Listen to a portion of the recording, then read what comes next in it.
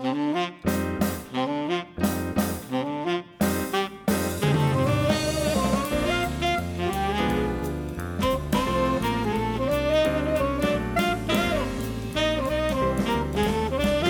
and welcome to episode 415 of Conversation Street, the Coronation Street podcast with Michael and Gemma. Hello, Gemma. Hi, it's spoiler free.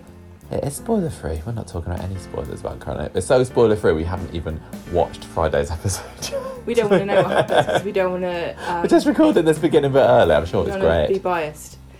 No, we will be watching Friday's episode in a bit. And talking about it. Yeah. What else? Sorry. We're talking about episodes broadcast in the UK between the 20th and the 24th of April, which are episode numbers 10,000 to 51, or 10,051 to 10,053. And in our bonus podcast this week, which will be available right now as you're listening to this, you can catch an interview that I did with Stephen Arnold. Yeah! Yeah, I know. Ashley Peacock himself. 10 years, Gemma, 10 years since the joinery collapsed on top of him. He so heroically held up the roof for everybody to escape, like Atlas. I was talking about it and thinking, I can't believe it's been 10 years, but the amount of kind of, 60th anniversary stuff that's kind of going around and speculation and everything at the moment, it's like, yes, that does make sense that it's been exactly 10 years since the 50th anniversary. But I loved... Quite exactly, yeah. Loved Ashley Peacock, and it was a real pleasure to be able to talk to him just this morning. We chatted about his new short film series, Thick as Thieves, which you watched the rest of earlier this week, didn't we? Yes, we did watch Very this. enjoyable. It is not family friendly. It's got swearing and everything. There are some very rude jokes. There are, but it's great. Yes, we talked about that. We talked about what he's been up to since Corrie, and obviously we had a good old chinwag about Coronation Street itself. So Thanks very much to Stephen Arnold for agreeing to be interviewed by our lovely Michael. Yes, and if you were an Ashley Peacock fan, then don't forget, get that downloaded, go and listen to it, and it'll also be available on YouTube in a few days. So Gemma, yeah, how you doing? I'm great. Do you want to do a quiz? Yeah. Anything else other than great? Nope. Just great. Right, Just great. So this is a quiz for things that have happened between the 20th and the 24th of April, in years ending in a 0 and a 5, and I've got my source is coronationstreet.fandom.com, your one-stop shop for all things that happened in Coronation Street, especially if you like to go by date. My first question is, 20th of April 2015, the first appearance of which character who Roy meets at the allotments? Kathy. Is it what? Kathy's? Oh gosh, what's her surname? Matthews. Yeah. Is it 5 years since? It is 5 years. Yes, it is. It's weird because it feels like she's been in it longer. Feels about half as long as it's been since we've seen Ashley last on the street, I would say, roughly. What was Kathy's husband's name? Oh. Was that like a howl, a wolf howl? She banged on about him so much at the beginning as well, because he just died, didn't he? Yeah. What was the first letter? No, you tell me his name. I don't know what his name is. Guess. Just say a man's name. I'm thinking like Arthur, but I don't know why. Oh, so close. Is it? It's Alan. Oh. Same... So if you just said starts with that, I'd have been, yes, I know it's definitely Arthur. Alan. I remember saying Alan now. What was Kathy's secret? She was a secret hoarder. Yeah. A secret is I'm a secret hoarder. Yeah. 21st of April 1975. Which child escapes from Scotland to return to their father in Weatherfield? I can only presume it's Peter Barlow. Yeah. Funny to see him pop up. 21st of April 1980. Who forms the Coronation Street Secretarial Bureau? I've never heard of such a thing. The Coronation Street Secretarial Bureau. Bought out by Staples. Emily. Yeah, so that's one of them. Was it really? Yeah. Sort of thing that she'd get involved in, isn't it? Yeah. Was Ernest dead by then? She's like, I think he might have been. The Coronation Street Secretarial Bureau, but as long as there are no hijinks involved. I don't know who on earth she would have set it up with. Someone else a bit mousy? Mavis? No, it's Deirdre. Bit mousy, how about that? She was yeah, she was. Shut up. 22nd of April 2005. Why is Tommy Harris's body exhumed? Because she'd hid a wrench inside the coffin. Yeah, Angela had. to find the murder weapon. Yeah. 23rd of April 2010. Who does Sophie start dating? It must be Sean. What's her surname? Powers, Yeah, it is. I believe. Sean Powers. I'll tell you what, that would be a good, because it obviously would have been a lesbian wedding if they got married, and you can choose who takes whose name. I think I would have picked Powers over Webster. Oh, I know. Sophie Powers. Sophie Powers. Sophie Powers. She's a Christian and lesbian. 10 Why was years that later, spin-off never made? 10 years later, they've still not had a proper lesbian wedding. No. Depends whether you count Rana and Kate, I mean. I don't. 24... Well, they didn't get married, did they? No. No. If only Billy had been there. 24th of April 2015. Which couple have a second successful attempt at a wedding? What was the date? 24th of April 2015. I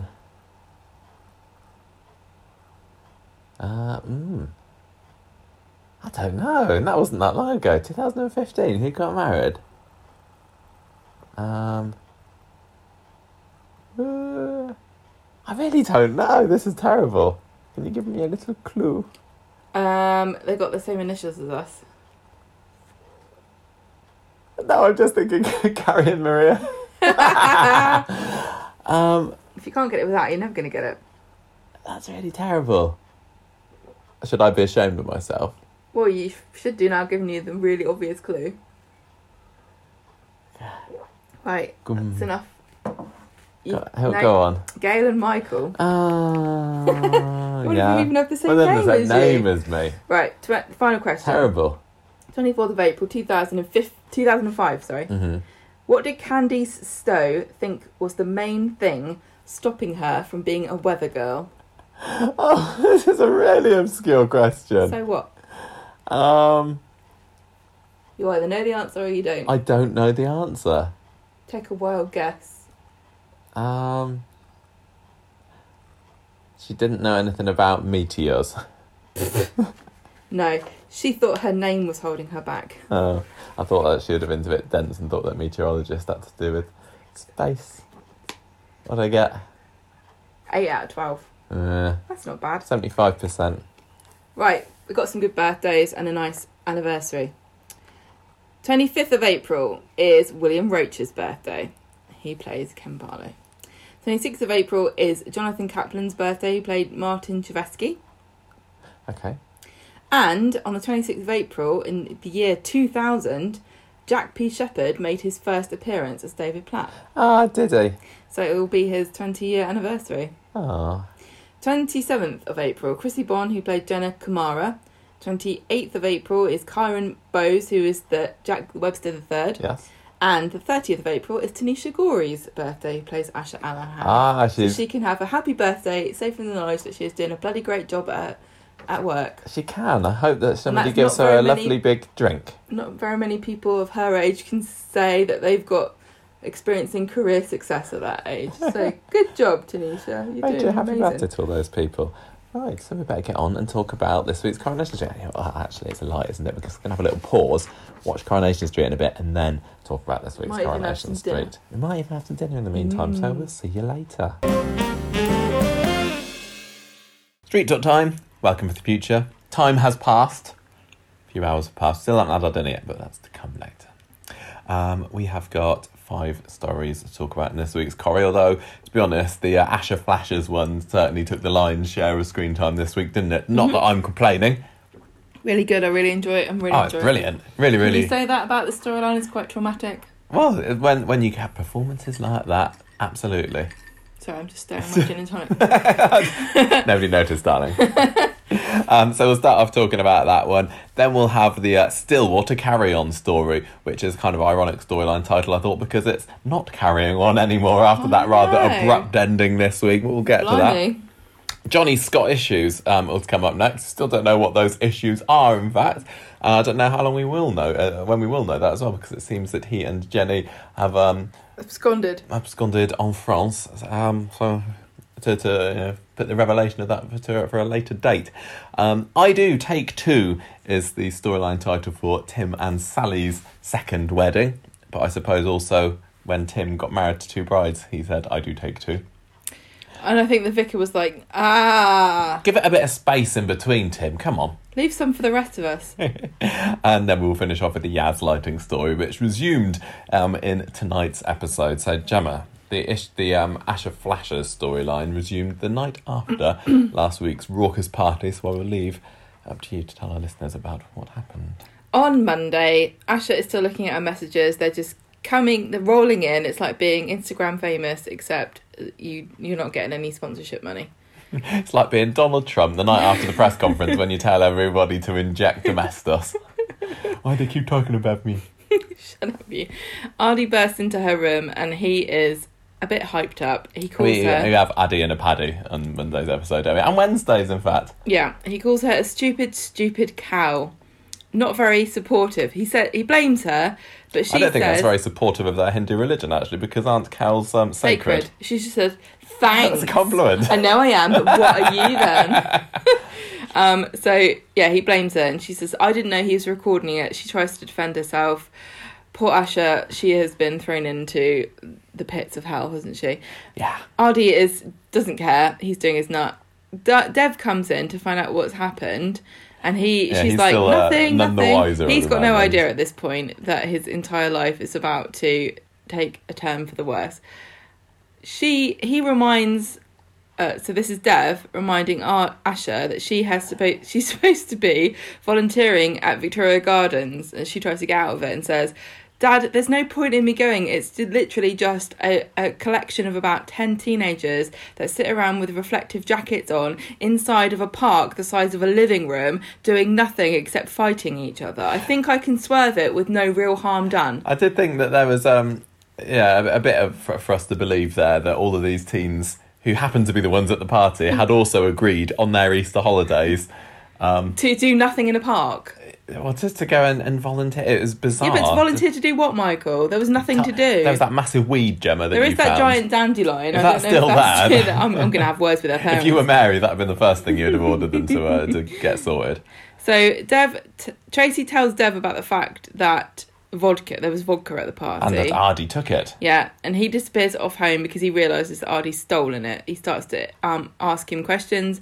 Ardy denies it. Asher takes his side. Dev doesn't believe them. She kind of has to, really, because she thinks, well, if I drop my brother in it about the vodka, he's going to drop me about the boobs. The whole stripping thing.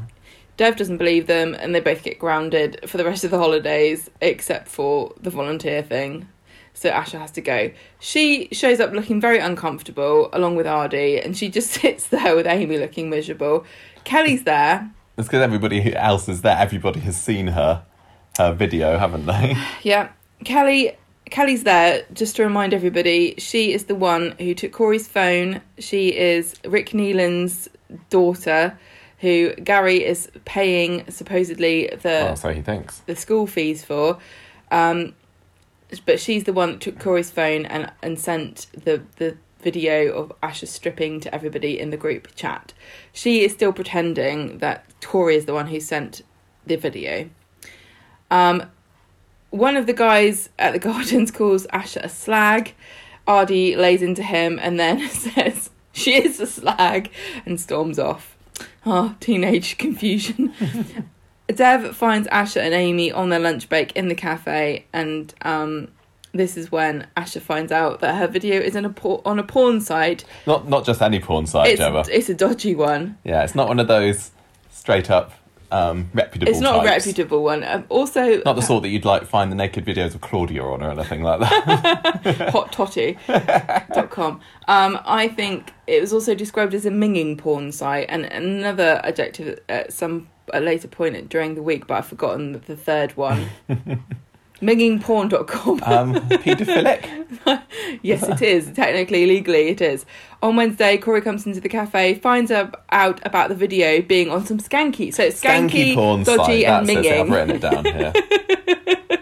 Skanky, dodgy, minging, porn.com. Please come and enjoy our wares. Yeah, if you put Conversation Street in the checkout box and you buy your premium subscription, you get 10% off. Yeah, use our discount code. Let them know we sent you. He says... I was wondering through this, and I don't know whether they made it really clear, was because you're obviously not allowed to upload videos like that of under 18s. Yes. And I wonder whether it was uploaded, whether they thought that she was 18, or whether Who's they? you know, whether the people, whether the site, whether the hosts. Oh, of course not. This is the trouble. There are lots of websites that have videos uploaded by various people of their own doings, and they can't really vet them, and the only way really to get them taken down is to contact the site in question and say, this is, you know, it's either illegal in some manner or it depicts unconsensual situations. There's a massive problem with websites and this, that I'm sure that the sites themselves wish there was a way of making sure, but you know, at the same time, if they weren't making so much money off of it, you know, I'm sure they could find a way of doing it. I like how you described it as people showing their doings online. It makes it sound like something toilet related. Are you not confusing it with Michael, bigpileofpoo.com? That would be their leavings. So, yeah, Corey says, I swear I didn't share it. I really like you. But then who was it? This is the mystery. It's like, who was it? Who could it have been? It's like, who pushed Ken, except we know. How many other main characters were there at that party? Was it Pastel Blue? Was it Pastel Blue? I believe that Pastel Blue may be into bluemovies.com. That's our porn site, pastelbluemovies.com. We're being far too irreverent, I know, not irrelevant. This is very serious. We're never irrelevant. We're always on topic. We're on the pulse. Right, so they soon realise it might be Kelly, and Amy wants to go and make a fuss about this, and she storms out, goes off on one, she gets the bin bag, and she empties it all over Kelly, which infuriates everybody, of course, because they are only there because they care about the environment. They've been spending all morning filling up half a bin bag together. Look at all those Quaver packets on the floor. Thanks so much, Amy. Turns into a scrap because Kelly's like, not only did you throw this at me, but you're also ruining Mother Earth at the same time. Gary has to come over and break it up because he's obviously got a vested interest in Kelly's welfare. So now, he's loitering creepily around her, so whenever anything goes on with her, he just happens to be there. Look, Kelly, I murdered your dad. I just feel responsible for you. It's how it works. No, he doesn't mention that, but whenever anybody this week whenever she mentions her dad, the camera pans to Gary. He's like, look, viewers, remember, he killed her dad and buried her in the woods. And that is why Gary doesn't have a tie on. Because he'd be going, trying to loosen it around his neck. Yeah, Gary breaks it up. Kelly threatens Amy with her dad, and then we cut to Gary going, no. Dev comes over. Asha says the fight started when she called Kelly a lazy cow for not working, and Dev takes Asha home. Gary stays and says to Kelly, look, and this is a question that I'm more interested in this whole thing. Why aren't you at Oak Hill? And she just says, why would you care? So you say you're more interested in this, and last week I think I was as well, but while this story was going on this week, whenever Gary waded in, it's like, go away, Gary, you're not part of this story. I'm not interested in this. I'm interested in the story. I'm really interested in the Asha stuff, but the mystery for me is, why is she not at Oak Hill? And that is really still on my mind. I just wish that mystery wasn't mixed up with all the Asha stuff. It just felt like it was being artificially inseminated into the story. Grim. David catches Max looking at the video on his phone and says, look, you better delete that immediately, because he knows. The way he says delete it immediately makes me think David's had prior with child porn on his phone, which can't be right. He obviously just knows the law is not on their side here. Delete it immediately. Plus, he realises that he has to go and tell Dev. I know that I've written here he'd delete it immediately, but I don't know whether he actually does say that now, because I think when he goes to tell Dev later... He says he's going to delete it. Yeah, I know, but I think he does tell him to delete it.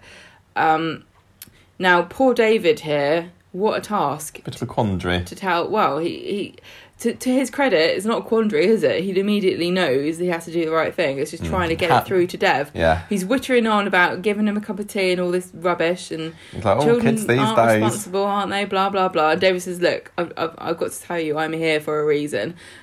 There is a reason why I'm here, and us two never ever have any scenes together. Isn't this a clue, Dev? Just to let you know, your daughter's on my son's phone taking her clothes off. He found it, not me. Just saying. He also says... I know my wife has been away for a few months now, and, a guy can get lonely, but it was definitely Max that found this. He also says, I haven't watched it. Ugh. Dev, predictably, not very happy with this. Asha is upstairs, looking at her phone in her room, a series of messages just scrolling over the screen. Hey sexy, got any more videos, jailbait, etc. I don't think that anybody on that chat group knows that you can take off capital letters. See, at least they're not using text speak, because I thought that is a very old fashioned way to talk. I don't think kids use text speak. I don't know, and maybe some of our younger listeners will have to tell us, but I don't think that kids use text speak anymore. But sometimes on shows they still do have them using it, and it feels. It's because it's easier not to these days, yeah, isn't it? Exactly. In the old days, it was easier to use text speak because you had to press each key like 5 times to get one letter. I didn't care. I still never used it. I never used text speak. Your mum did though, didn't she? I know. So you even told me off for spelling okay, and you commented on this today, didn't you? I used to write O and K for okay. No. Look. We're going to have a tangent. I'm with you on all right, but okay. All right is 2 words. Okay, to me, should be spelt phonetically, which is O-K-A-Y. But if you're going to be pedantic about it and spell it O-K, you need to put that in capitals, because the original origin of that phrase was the initials O and K. Was it? Yes. Look it up. Look it up. I will. If you just want to do that, it has to be in capitals. That's just my opinion. I didn't know this. I'm going to find out. Yeah, you should look it up. What were we talking about?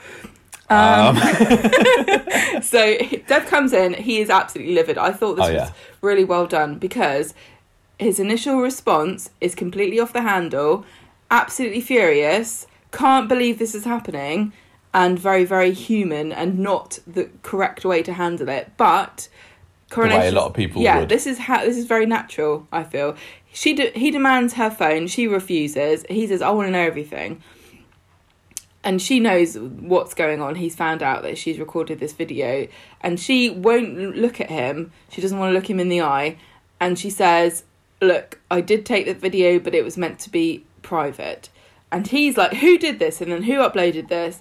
She says it was Corey's phone, but a girl called Kelly was the one that posted this to everybody and shared it.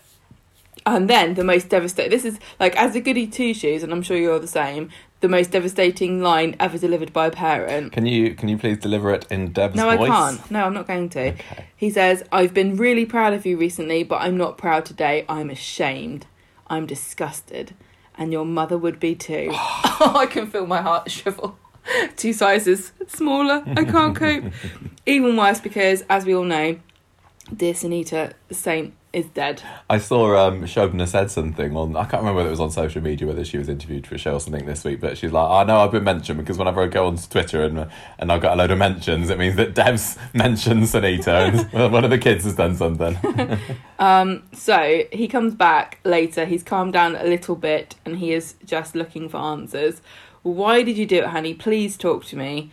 And she says, I just wanted him to like me. Oh, the scenes were so, like, I'm sure, because, like, girls and their dads, oh my God, the relationship there, just this, because Dev obviously knows what it's like to be a perverted boy. You know what I mean? Well, yeah. He's got a cheek to come back and say, like, why would you do such a thing? Like, Dev, if girls never did anything like this, where would you have been? Your youth would have been much more boring and grey, wouldn't it? Boys aren't the only ones that have got a sex drive. She says, I've never been able to get a boy's attention before. She says, I'm not very good looking, I'm not attractive, boys don't fancy me. This is how I could get a boy to like me. And they really sowed the seeds of this. It was about a year ago when Corey first came into it, didn't they? When he was fancying Amy. I wonder how far in advance this part of the story was thought out. I wonder whether the Skin Lightning story was a bit of an audition to see whether Tanisha Gorey was up to the challenge of this very difficult storyline, and she really has done a great job. Both Dev and Asha ends the episode sobbing in Dev's arms. Just like disappointing your dad like that is just the most devastating. And also he's not got like a partner. He can't sort of like offload this and go, look, Sunita, you're a woman. You talk to her about this. This is all women's things. I can't, you know. I think the sobbing into his arms was also a bit of the relief that he's not mad at her. Yeah, that he's not mad at her, exactly. At least she's got him on her side. Because Asha's definitely a goody two shoes, isn't she? Pretty much. I mean, she's no Summer Spellman, but nobody is as good as Summer. Well, this is it. We don't really know very much about Asha and Ardi. They've been in the show for so long, but we do. I think Asha's sort of very assertive, and she's also. I feel a bit of a kinship to her, really, because she's a mouthy, assertive girl, but she also is a bit of a goody two-shoes, and she really craves outside approval, and she wants to please her parents, and, you know... She's not a nasty cow, is she? She's not. She wants to be liked. Yeah. And this is the trouble about girls. I know boys have a pressure too, but girls really... spend most of their days being told you have to be likeable, people have to like you, have to be nice and do what you're told. Yeah, and she's had a bit of a hard upbringing, what with her mum being burnt to a crisp. No, she wasn't burnt to a crisp, was she? She was burnt a little bit. She was burnt and then had her dehumus connected. Around the edges. And of course she does have daddy issues in that Dev is her daddy. That's an issue. Exactly. So on Friday, Asha... Asha is Dev wants to go to the police, but Asha refuses to even go there. Ardi comes into the room again to have a go at her and calls her an embarrassment, and I love this because she takes him on and says, you can talk, you should try deleting your browser history. I might be, I don't know what she calls herself, but at least I'm not a hypocrite. Because really, where do you think all these pictures on the internet of naked girls come from? It's still someone's sister, someone's mum, someone's daughter. If you look at these pictures, you cannot criticise women for making them. Absolutely ridiculous. So I'm glad that she called out his hypocrisy. And you know... That particular scene there showed, even in this early stage, what a good relationship I think that Adam and Tanisha have got as well as a brother and sister pairing. I think... more is hopefully to come for those two. They're a good match. Another scene that I really, really liked was when Liz and Dev are talking about Asha, and he's talking about how he thought this would be, like, counselling would be the silver bullet and everything would be fine. He's kind of taken his eye off the ball, hasn't he? Doesn't he say, like, this is way too complicated? Like, and this is what I think. I really feel like I could raise a child okay if it was the 80s, but I cannot understand society now, and I don't think social media, it's such a difficult minefield. I know, I don't know how you do it. I wouldn't be able to do it. It's terrifying. Hats off to parents, because that's one of the things that terrifies me about raising a kid, and something that makes me think I wouldn't be able to do it, because it changes all the time, and they're under such different pressures to the ones we were under. And every generation is incomparable to what we had to go through. No, I know, yeah. Every generation has these challenges, though, don't they? Yeah. Our parents had challenges that, you know, like, the kids are on their computer games again. Whatever using the bloody phone line. Yeah, my dad used to get furious at me for doing that. So yeah, he thinks he's a rubbish dad, and, you know, such pressure on him too. Mary is defending Asha to Tracy, because Tracy's there talking about her, you know, going, I can't believe she did this, can't believe she did that, and Mary does a really good job of sort of, I guess Tracy is supposed to be the people in the audience that still don't have any sympathy whatsoever for Asha, and Mary is like the voice of reason, saying, look, children are under pressure that you can't even begin to understand, and if you were in that situation, who knows what you would do. Also, your kid's the one that hosted the party. She should have just said, well, she hasn't killed anyone, Tracy. Yeah, calm down. So yeah, I thought that was really good. Ardi phones Mary.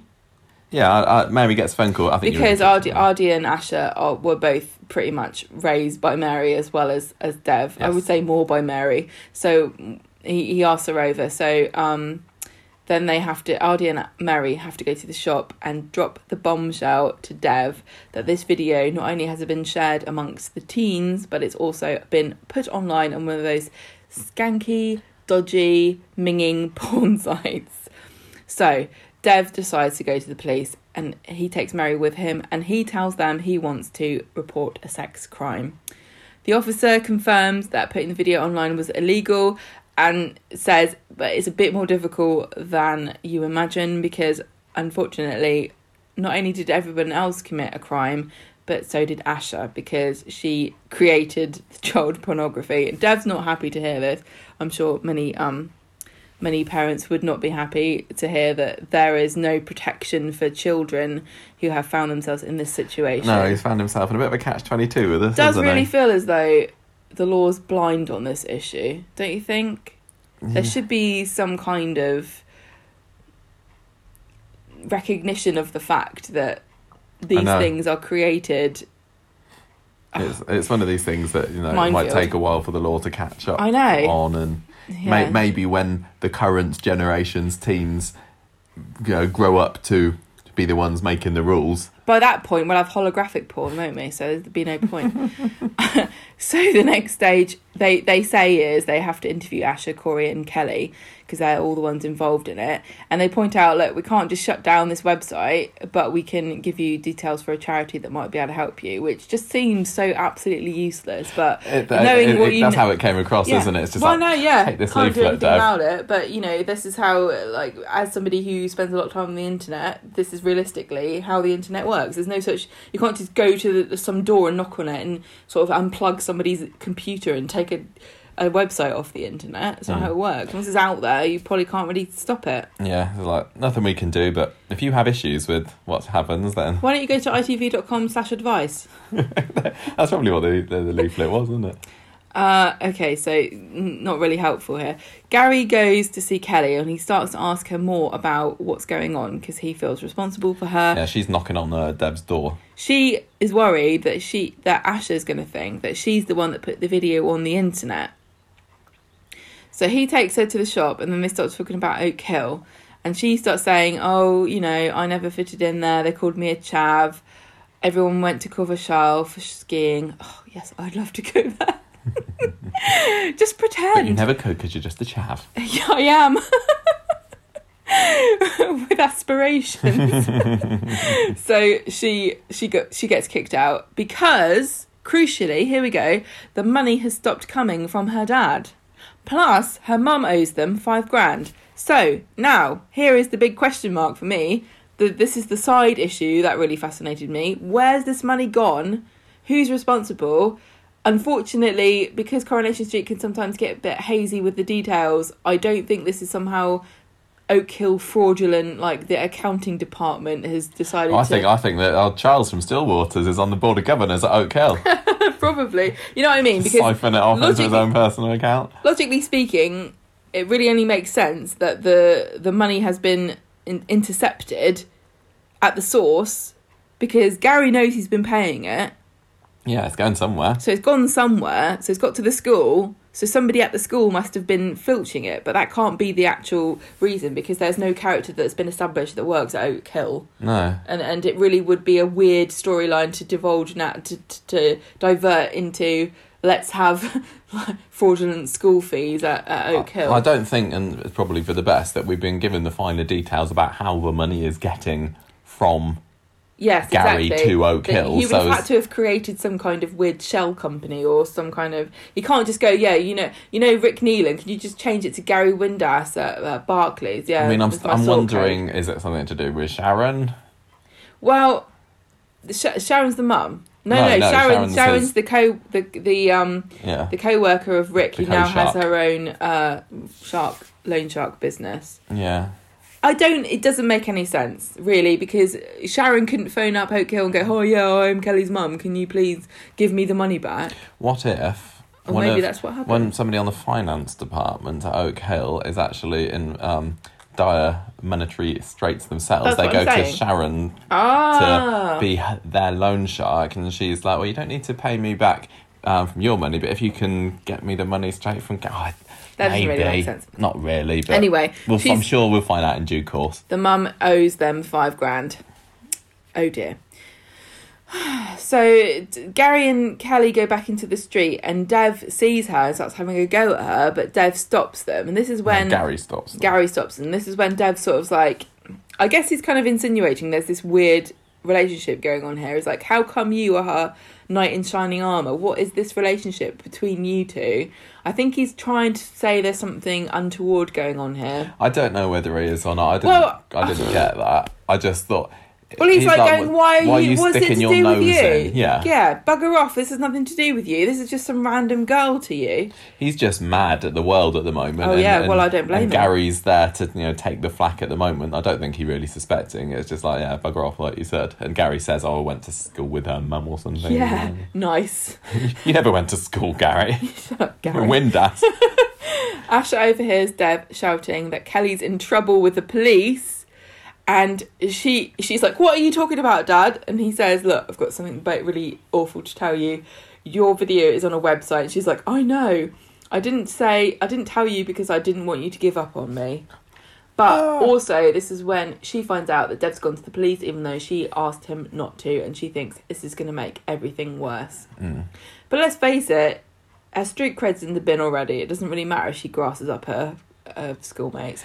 Yeah. Look what needs to happen is Dev needs to put his hand in his pockets and get some of that corner shop franchise money and send her to Oak Hill.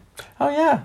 Why not? But if Gary can afford to do it, Dev can. Like he was saying, though, this video is going to follow her forever. It's not just like if you take her from one school and plop her in another one, everything's going to be hunky-dory, because I'm sure that the people at Oak Hill, there's a chance that they'll have seen it as well. I mean, maybe not necessarily, unless this dodgy skanky manky porn site was a Manchester-based one. I suppose there's a chance that they wouldn't have seen it. But equally, some of the people who, there might be some Oak Hill children who mingle in similar circles to Weathy High children. Mingle. So the word's probably get got through out. to them, but It's not like you can never remove something from the internet, because if somebody really wants it to be known, they will find a way of doing it. The thing is, Asher's enemies aren't actually interested in making sure that this stays on the internet. It was only Kelly that did it. And so it's not like there's somebody maliciously trying to ruin her reputation. Well, it wasn't Kelly that put it on the internet, was it? That's we still true. don't We know don't who know that who was. did that. At the end of the Good day, point. I don't think it really matters who it was. I think, this video has got round to hundreds of people, maybe at this point, and one anonymous person has put it online. Maybe it was Pastel Blue. I don't know. I'm only wondering that because there doesn't seem to be any particular reason for them to have brought her back into the story. Exactly. But I do believe that it wasn't Kelly, and obviously it wasn't Corey either. So unless it's going to be just some rando, which it could have been, then yeah, maybe Pastel.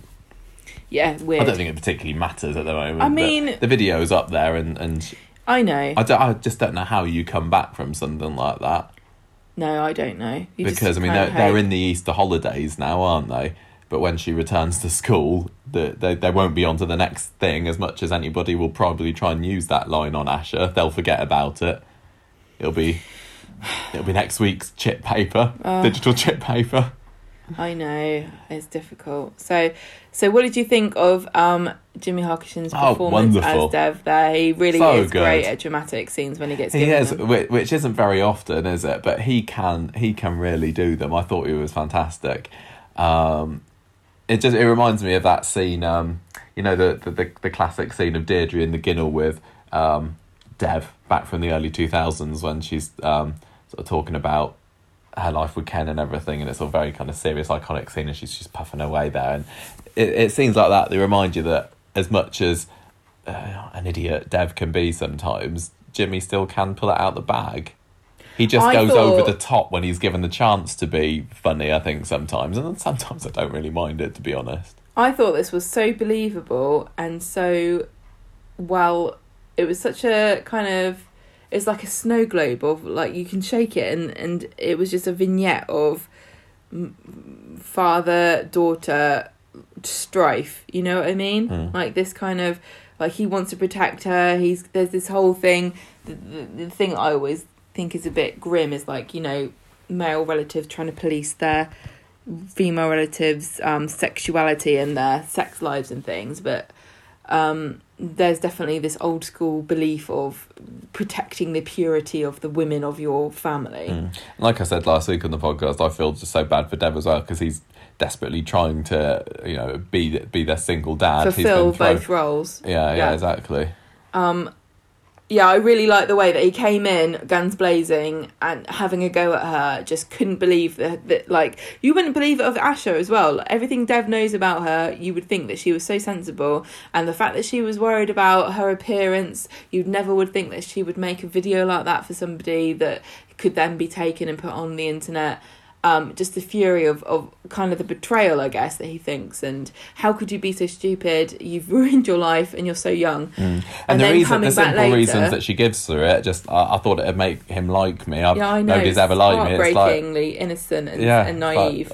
That must make sense to you. And Tanisha's performance of it continues to wow me. Asha comes across as an intelligent young lady who's just made a really, really bad mistake. And even the fact that when Dev came in and had a go at her, she didn't dissolve into tears like, oh, I'm sorry, Daddy, or anything. She did. She didn't really want to look at him, but she was saying, it was supposed defiant. To be... Yeah, but not in a horrible teenager sort of way. Yeah, no, in a sort of defending her actions and saying, a guy. This is the thing. Nobody is having a go at Corey for asking her to do it. No, this has never ever come up at all. Why is Corey in the clear for asking her to make a video? Why is it her problem and her fault, and she's the one that's done something wrong? She's the dirty slut. She's the gross one. No, it wasn't her idea. I think he's going to have to bear the brunt of some of this. I hope he does. We haven't seen much of him. This is how society is, I'm afraid. There's a need created by a certain group of people that another group of people fulfill, and because they do that, they're the ones that are in the wrong, not the people that have the need. Do you think that this still might lead to Corey and Asha becoming a couple? I hope not. It shouldn't, but I wouldn't be surprised. I wouldn't be surprised if it did, honestly. But I suppose I wouldn't really like that. I don't know. I mean, the thing is, if she's learnt anything from this, it's that she shouldn't necessarily be trusting him, because he did record this without her consent.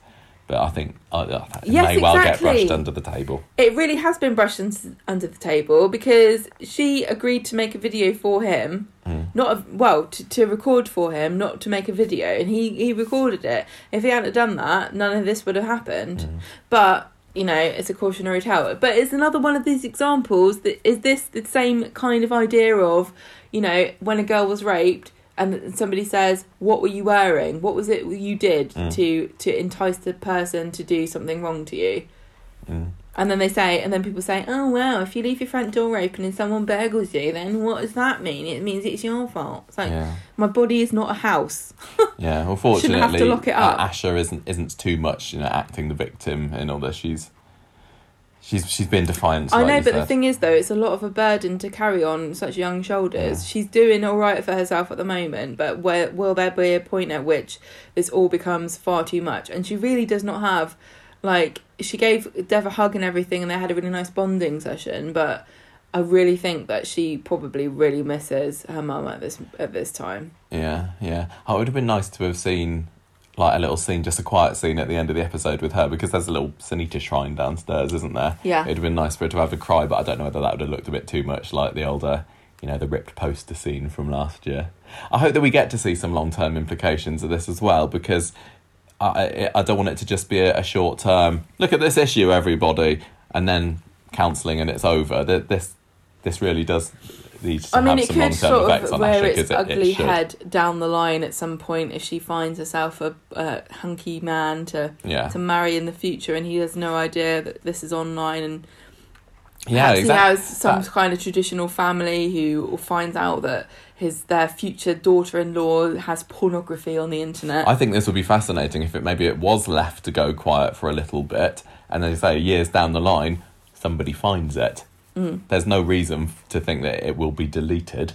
I don't think it can be, really, can it? 'Cause No. like you say, we don't know who uploaded it and why they did it. No, and it'll be a bit spread around everywhere now. I mean, it could be somebody malicious who did it to upset her, but it also could be some clueless pervert who was on the group chat who just thought it would be a laugh. Well, the person that Addy laid into on Wednesday's episode was like, "Oh, she's all right. She's an 8." Like, it could well have been him. I still think that Addy's been great this week as well. He's still hurt and upset and angry at Asha for doing this, isn't he? But I would still hope that he can have some similar calming kind of bonding moments with her the same way that Dev has. But at the moment, he's so full of rage that punching this guy in the face outside Victoria Gardens is the best that he can do. Thoughts on the fight? Thought it was not a bad one. I have to say that I thought that the outdoor scenes with the teens in Victoria Gardens just really felt a bit too hyper for me. Oh yeah, you said that. It's like the wind had got up them or something. It's like cats when it's windy. You know what I mean? They run around the house like all over the place. Not just cats, kids too. I know. If it's a windy day on the playground, really those kids come in and they are hyper as. I just thought that it needed to be dialed down like two bits.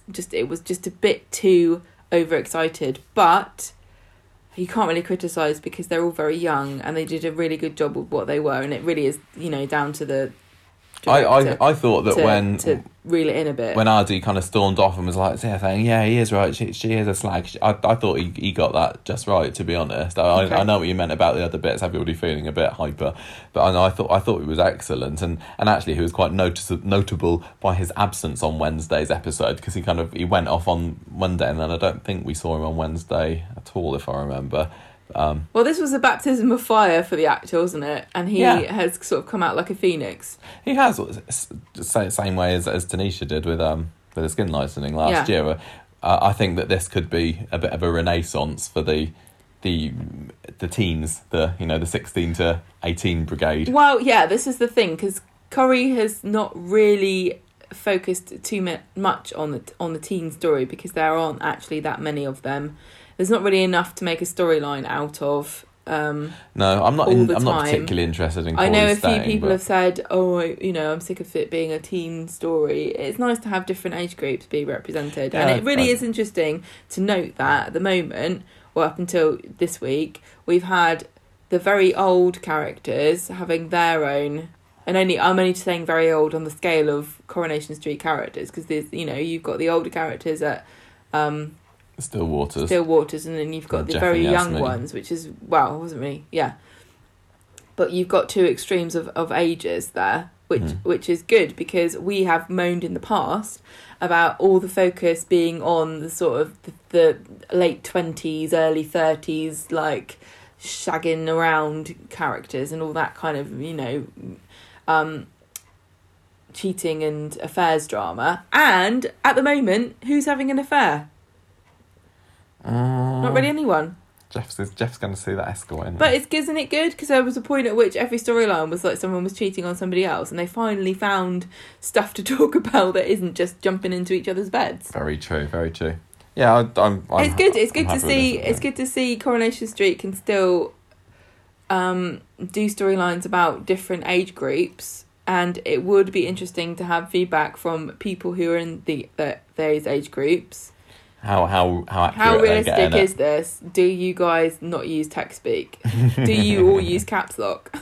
Do you all not have a passcode on your phone so that anybody can pick it up and upload anything in your photo albums to the group chat? How do you feel about wind?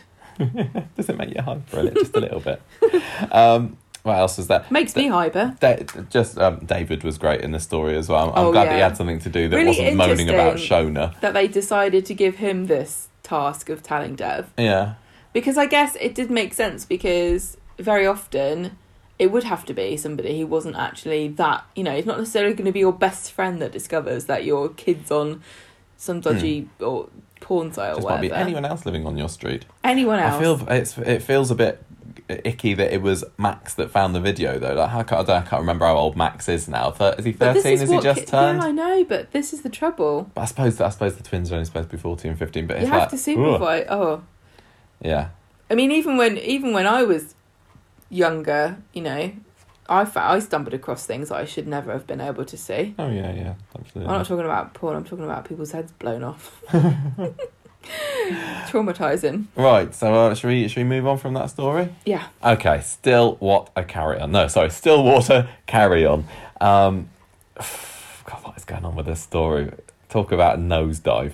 So anyway, Monday, Ken has apparently been emailing people all night personally because the election that has only just seemed to have been organised recently. And this story just seems to have gone so quickly, despite the fact that they're slowing down the number of episodes. I can only imagine. Sorry, I want to eat a Twizzler. Gemma's just going to eat a Twizzler while I'm talking about this. Can you make a little bit more noise while you pull it out of the packet? I'm trying really hard. At least it's not pork scratching or anything you're eating, which will also really get a want packet to do off. pork scratching if you want. Ken's been emailing everybody saying, vote for me. And they're like, who are you again? Oh, yeah, this new guy that's just moved in. So he comes into the room because Norris and Claudia are talking about this. And he says, I've been doing some digging on Charles. And there's actually, you know what, there's no Residents Association bank account. So all this really money... makes no sense. Well, we will get to our discussion about this in a bit, I think. There's no money in the... all this money that I've been sending seems to be going into somebody's personal account. Charles's, no doubt, that cad. What a naughty boy. And I'm going to unveil him in public. No, sorry. Claudia and Norris say... I can't remember whether Ken says at the time. Anyway, Claudia and Norris are all for a mass unveiling in public about this, and Ken's maybe not sure at the moment, but he does... I think maybe he's just distracted about the fact that Claudia appears to have moved Deirdre's peanut bowls, which is a bit of a bizarre metaphor. Scene. It's something metaphorical. His old I'm life sure. is being hidden away. Yeah. And he is being forced into a new role in a new life that he never asked for. Oh, thank goodness you've got an English degree, Gemma. You can notice things like this. Yeah. Gemma, no, not Gemma, Ken.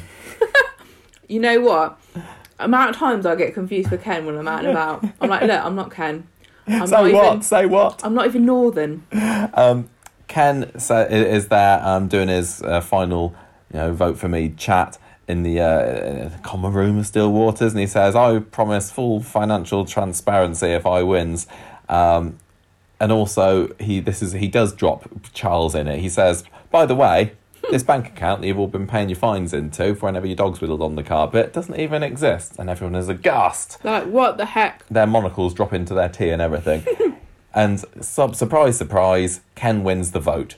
18-36. So Charles still didn't do too badly after being revealed as a massive fraud artist. Die-hard supporters. It's a bit like Trump. Yeah. Will never admit they were wrong. He is. He's the Trump of Stillwater, isn't he? Yeah. So anyway, Ken is now the chairman of Stillwater Residents Association. Oh, wait, no, he's not. Because he says, I don't want this, actually. But think about this, Ken. That would be great on your CV. Yeah, I know. Next time you want to get a job as... Put that on there. Whatever. He says, I don't want it, actually. I haven't got it in him, actually, to run it. Just wanted to shine a light on the malpractices going on behind the scenes at Stillwater. Can you imagine if this happens in November with Joe Biden? Do you know what? I don't even want to be the president. I just wanted everyone to know that Trump was not very good at his job. And everyone goes... Norris, you can do it. And everyone's like, fine with me. I would like to nominate Elizabeth Warren. Fine with me. So now Norris is the chairman of the Stillwater Residents Association. But don't dwell on how that works or what people think about it, or whether Norris would be perfectly fine by it. Whether Norris would be any good or if he even wants it. Claudia thought that she was going to be offered the job. Anyway, they're later hanging on Norris's every word as he's regaling with them with stories about how he introduced night vision goggles to the Coronation Street the Coronation Street neighbourhood watch. And Ken's at the bar there with Claudia and saying, my job here is done. I'm buggering off back to Coronation Street now because you know what, I feel like I'm a depth here. And she's like, oh darling, I know you're homesick. So the next day... Well, this is her fault for hiding the peanut bowls. The next day... or afternoon, or whenever it was set, I can't remember, Ken tells Claudia, yeah, you're right, I want to go home. And she understands, but she's not going, which means they are both headed to Splitsville, sadly. It was quite a tender scene, and maybe it went on a little bit, Claudia's upset by it, but she's putting up a good front, because she doesn't want to cry and make her mascara run. very philosophical about it, I thought. She was talking about the fact that, I thought that this was going to be it. I thought I'd found you. I thought you were going to be the one that I would spend the rest of my life with. I thought this would be our life together. She sort of handles it as though she's somebody who's had a life of disappointment, and this is just the latest one, and she never believes anything good will happen. And so when the worst happens, she's prepared.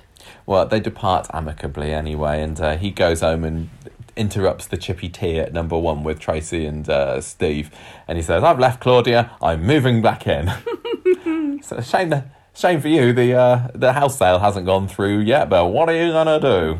You can't do nothing. Tracy's obviously not happy at all with this, because she just, started a new life at number 1 with Steve. Put all her horrible pictures up. She tries to make out that she's upset for Claudia, but Peter and Steve both point out that she never really liked Claudia anyway, and Ken says, "Well, look, I'm not pulling out of the house sale. You can still buy it as far as I'm concerned, but I'm moving in. I'm going to stay in the front room." Handily, Peter, you've just come back from Portsmouth. You've been staying here for a bit, and now you're moving into the Rovers. It's like a perfectly choreographed game of musical beds, isn't it? So that's what they should have called the show. Yeah, totally. And then we had a little bit more of it on Friday, not too much. Although it was nice to see Claudia for one final hurrah on Friday. I know, but I don't know if she's left though. It felt a bit more conclusive than it did on Wednesday. Tracy is continuing to insist to Steve that Ken was acting a bit too hasty when he dropped Claudia like a brick, and I totally agree with her. But so she phones up Claudia and says, "Look, come and have a drink with me at the pub. You must be upset. You must need a shoulder to cry on." So Claudia goes round there, and Tracy says she sees through Tracy's faux sympathy for her, and Tracy says, "Look, I admit I like having the house just me and Steve and Amy, but ultimately I don't want my dad to be alone. Can you please try and get back together with him?" And Claudia says, "No, it's over." And this echoes what she was saying on Wednesday's episode as well, when Ken was breaking up with her, and she says, "Are you absolutely sure about this? Because if you say this is over, then it is over, and we're not going back to it." And she's sticking to it on Friday, and that is where we leave it. And Claudia's saying it's over. Yeah, I really don't want this to be the end of Claudia, but it's going to be, isn't it? Well, the reports are that yes, that is the end of Claudia. It seems that Rula Lenska has left the building. No. Tragic, and sprung on us as well. I know. Well, I didn't see it coming, but tell you what, when they were teasing somebody was going to announce their departure at the end of episode 10,000, you went into that episode saying, "Oh, it's Claudia," didn't you? Yeah, I did. and it just seems to me now that this whole Stillwater story was some very long-winded exit story for Claudia and Eccles, I guess. But I think it was more like a misdirection as well to hype up, look, Ken Barlow, he's leaving. No, he's not. We wouldn't do that to you guys. Utter disappointment and a letdown for me. I'm gutted because I was looking forward to this story. I like the idea that Claudia was getting involved in a story to herself. I was looking forward to seeing Norris, Frida again. I don't even know whether we even saw Frida this week, did we? The whole massive bombshell at the end of episode 10,000, Ken's leaving. All the articles coming out straight after online saying Ken announces he's leaving Coronation Street. I know, but those just kind of felt really stupid and hollow to me, because I was thinking, of course Ken's not left. I know that angle that they took was silly, but I think the journalists knew that Ken was not leaving, but they wanted clickbait. Yeah, of course. Yeah, but it just, if you go back to watch episode 10,000 now, and then this is the massive cliffhanger at the end, it's like, oh well, he's back now. and I did think he would come back. I think I thought that he would come back, but not yet. Well, I don't know. Well, I really enjoyed the Stillwater stuff. Massively rushed. I think a lot of people didn't. I know there were really huge flaws in the whole... Massive flaws and plot holes and rushed bits. As the story progressed, it became more obvious to me that this storyline, the Stillwater's plot, was just not very well thought out, But imagine how good it could have been. Could have been really amazing. could. Because I love Claudia, I love Ken. I mean, I don't blame Claudia for not wanting to leave. Did you see the panelling in that room? and those windows? She really She is was the living one dream. that was kind of cajoling Ken into going. Well, she was the one that was at home at that place, wasn't she? She Yeah. was, you know, you only have to see her in a fencing gear to see that, yeah, Claudia was made to live at Stillwaters with all the other hoity-toity hoi polloi and the retired brain surgeons and RAF. And I fighter can pilots. totally see that all his life Ken has had ideas above his station, and he thinks he's better than those beer swilling morons living in Coronation Street. I mean, he wrote the article saying as much in the 1960s, didn't he? Yeah. And now he's realising, no, I do just want to be having a drink down the pub with my friends. So that all makes sense, but I just it just felt so rushed. It felt a bit convoluted. Well, it felt convoluted, And then but it felt silly rushed. it got silly with Charles sniffing the dog's weed. Charles was never really developed into a big villain anyway. Yet again, When another Ken character who has no motivation for what he did. Yes, he stole money, but do we know why other than he's greedy? I really Well, as wish... soon as he Listen, was- but I want to finish my sentence. I wish that Coronation Street characters who are villains had more motivation than just a random selection of one of the 7 deadly sins. Like, well, he's greedy.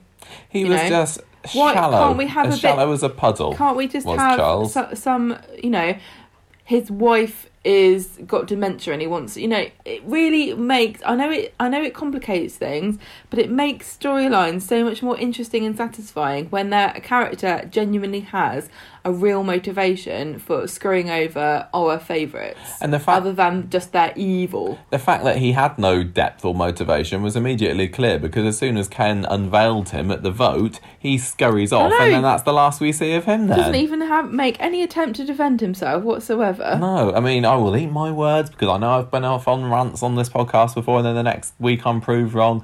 If Charles and Claudia carry on this story next week, or Charles and Norris and Frida, then yes, fine. But I 'cause just can't see it happening. We didn't even get to see Ken unveiling the truth about Charles. He literally pops in the beginning of Monday's episode and says, "Guess what, everybody? I've just been doing some snooping and I've uncovered this." Let us see it at least. Let us see Ken sneaking around. Let there be some kind of All right. danger or tension or something. It just seemed to solve itself in lightning You're fast whining time, now.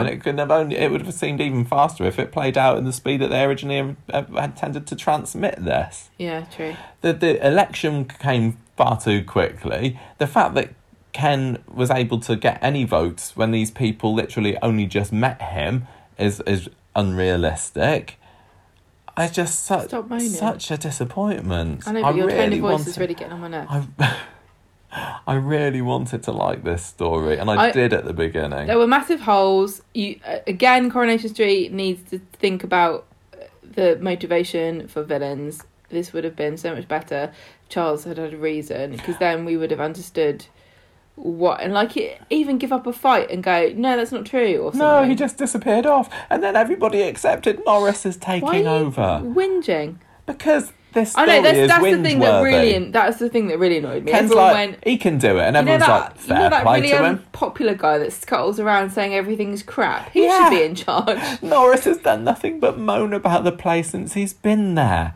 Yes, He's purposefully, sabotaged it. he's sabotaged it. He's sat away from everyone else. He's not got involved. He's made He's no sneering. friends. He thinks did that that- they're all a bunch of sheep after Charles. Do you remember when he did that art thing? He's like, Yeah. And now they're and saying, everyone's like, he's the best.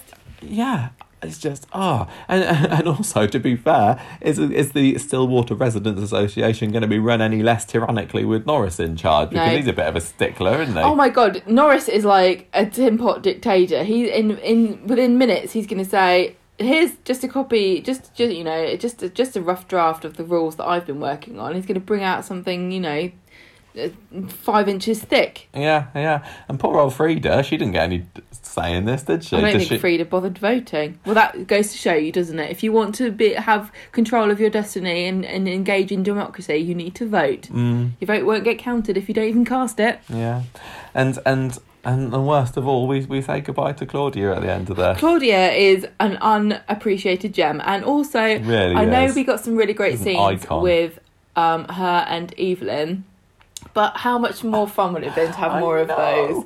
I just feel like we've been left wanting more again with Claudia. Yeah. Oh, Rula because Lenska is amazing. she's fantastic. I'm really gutted, and I know the door's been left open for her, just like the door Blah, was blah, left blah, open blah, for her blah, last blah. time. But will we see it? I really hope so. I Because hope so too. She and Evelyn made that great partnership. We didn't get to see much of it, but Claude and Aude, really underrated, Really good Corrie rivalry. duo. Better really. than Gail versus Eileen? Who can Not the same. say? We will be doing a character profile of Claudia in due time.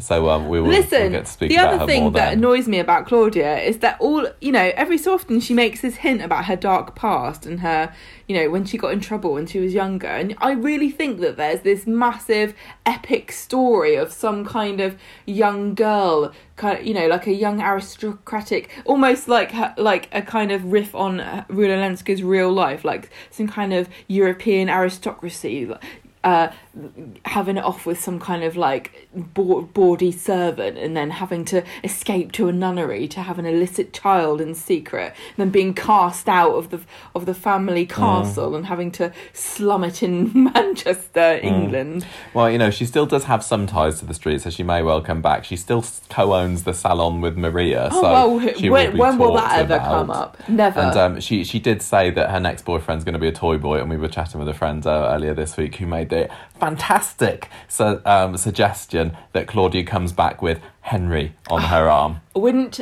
we all die if that Claudia and happened? Henry. Oh, I would yes. absolutely have a heart attack. Would be fantastic. Can we start a petition about this, please? And Hashtag she could- bring back Henry. And I was going to say, landlord and landlady of the Rovers return, possibly. Can you just Newton imagine? family Do you takes know back what? over. Can you just imagine how fun? If you have any doubts about this, imagine how fun the scene would be in which Henry tries to get Claudia to understand what the allure of the Uber Duber was, and just Henry kind of like gulping as Claudia goes, "No, darling, I don't think we're going to be doing any of those specialty cocktails." Oh my gosh. Wouldn't they just I'd be love fantastic? it. They'd never do it. Great suggestion. Yes. Gutted this storyline. I really, really am. Moving on to the next one. Johnny's got issues. Johnny's got issues, and we still don't know what those issues that he's Scott are. No, I still don't really know what I think. So on Monday, Jenny is being the perfect host, or what she thinks the approximation of one is, trying to get Johnny to go and see. His name is Scott, right? Yeah. And he's like, no, I've got to. Not Barry Scott, the pharmacist of the country. The one that pushes all the cleaning Cillit products. Yeah. She tries to get Johnny to see Scott, but he says, no, I've got to go and get Carla to take over the Rovers. I've got to go talk to her. She gets miffed because he's been avoiding seeing this guy the whole time.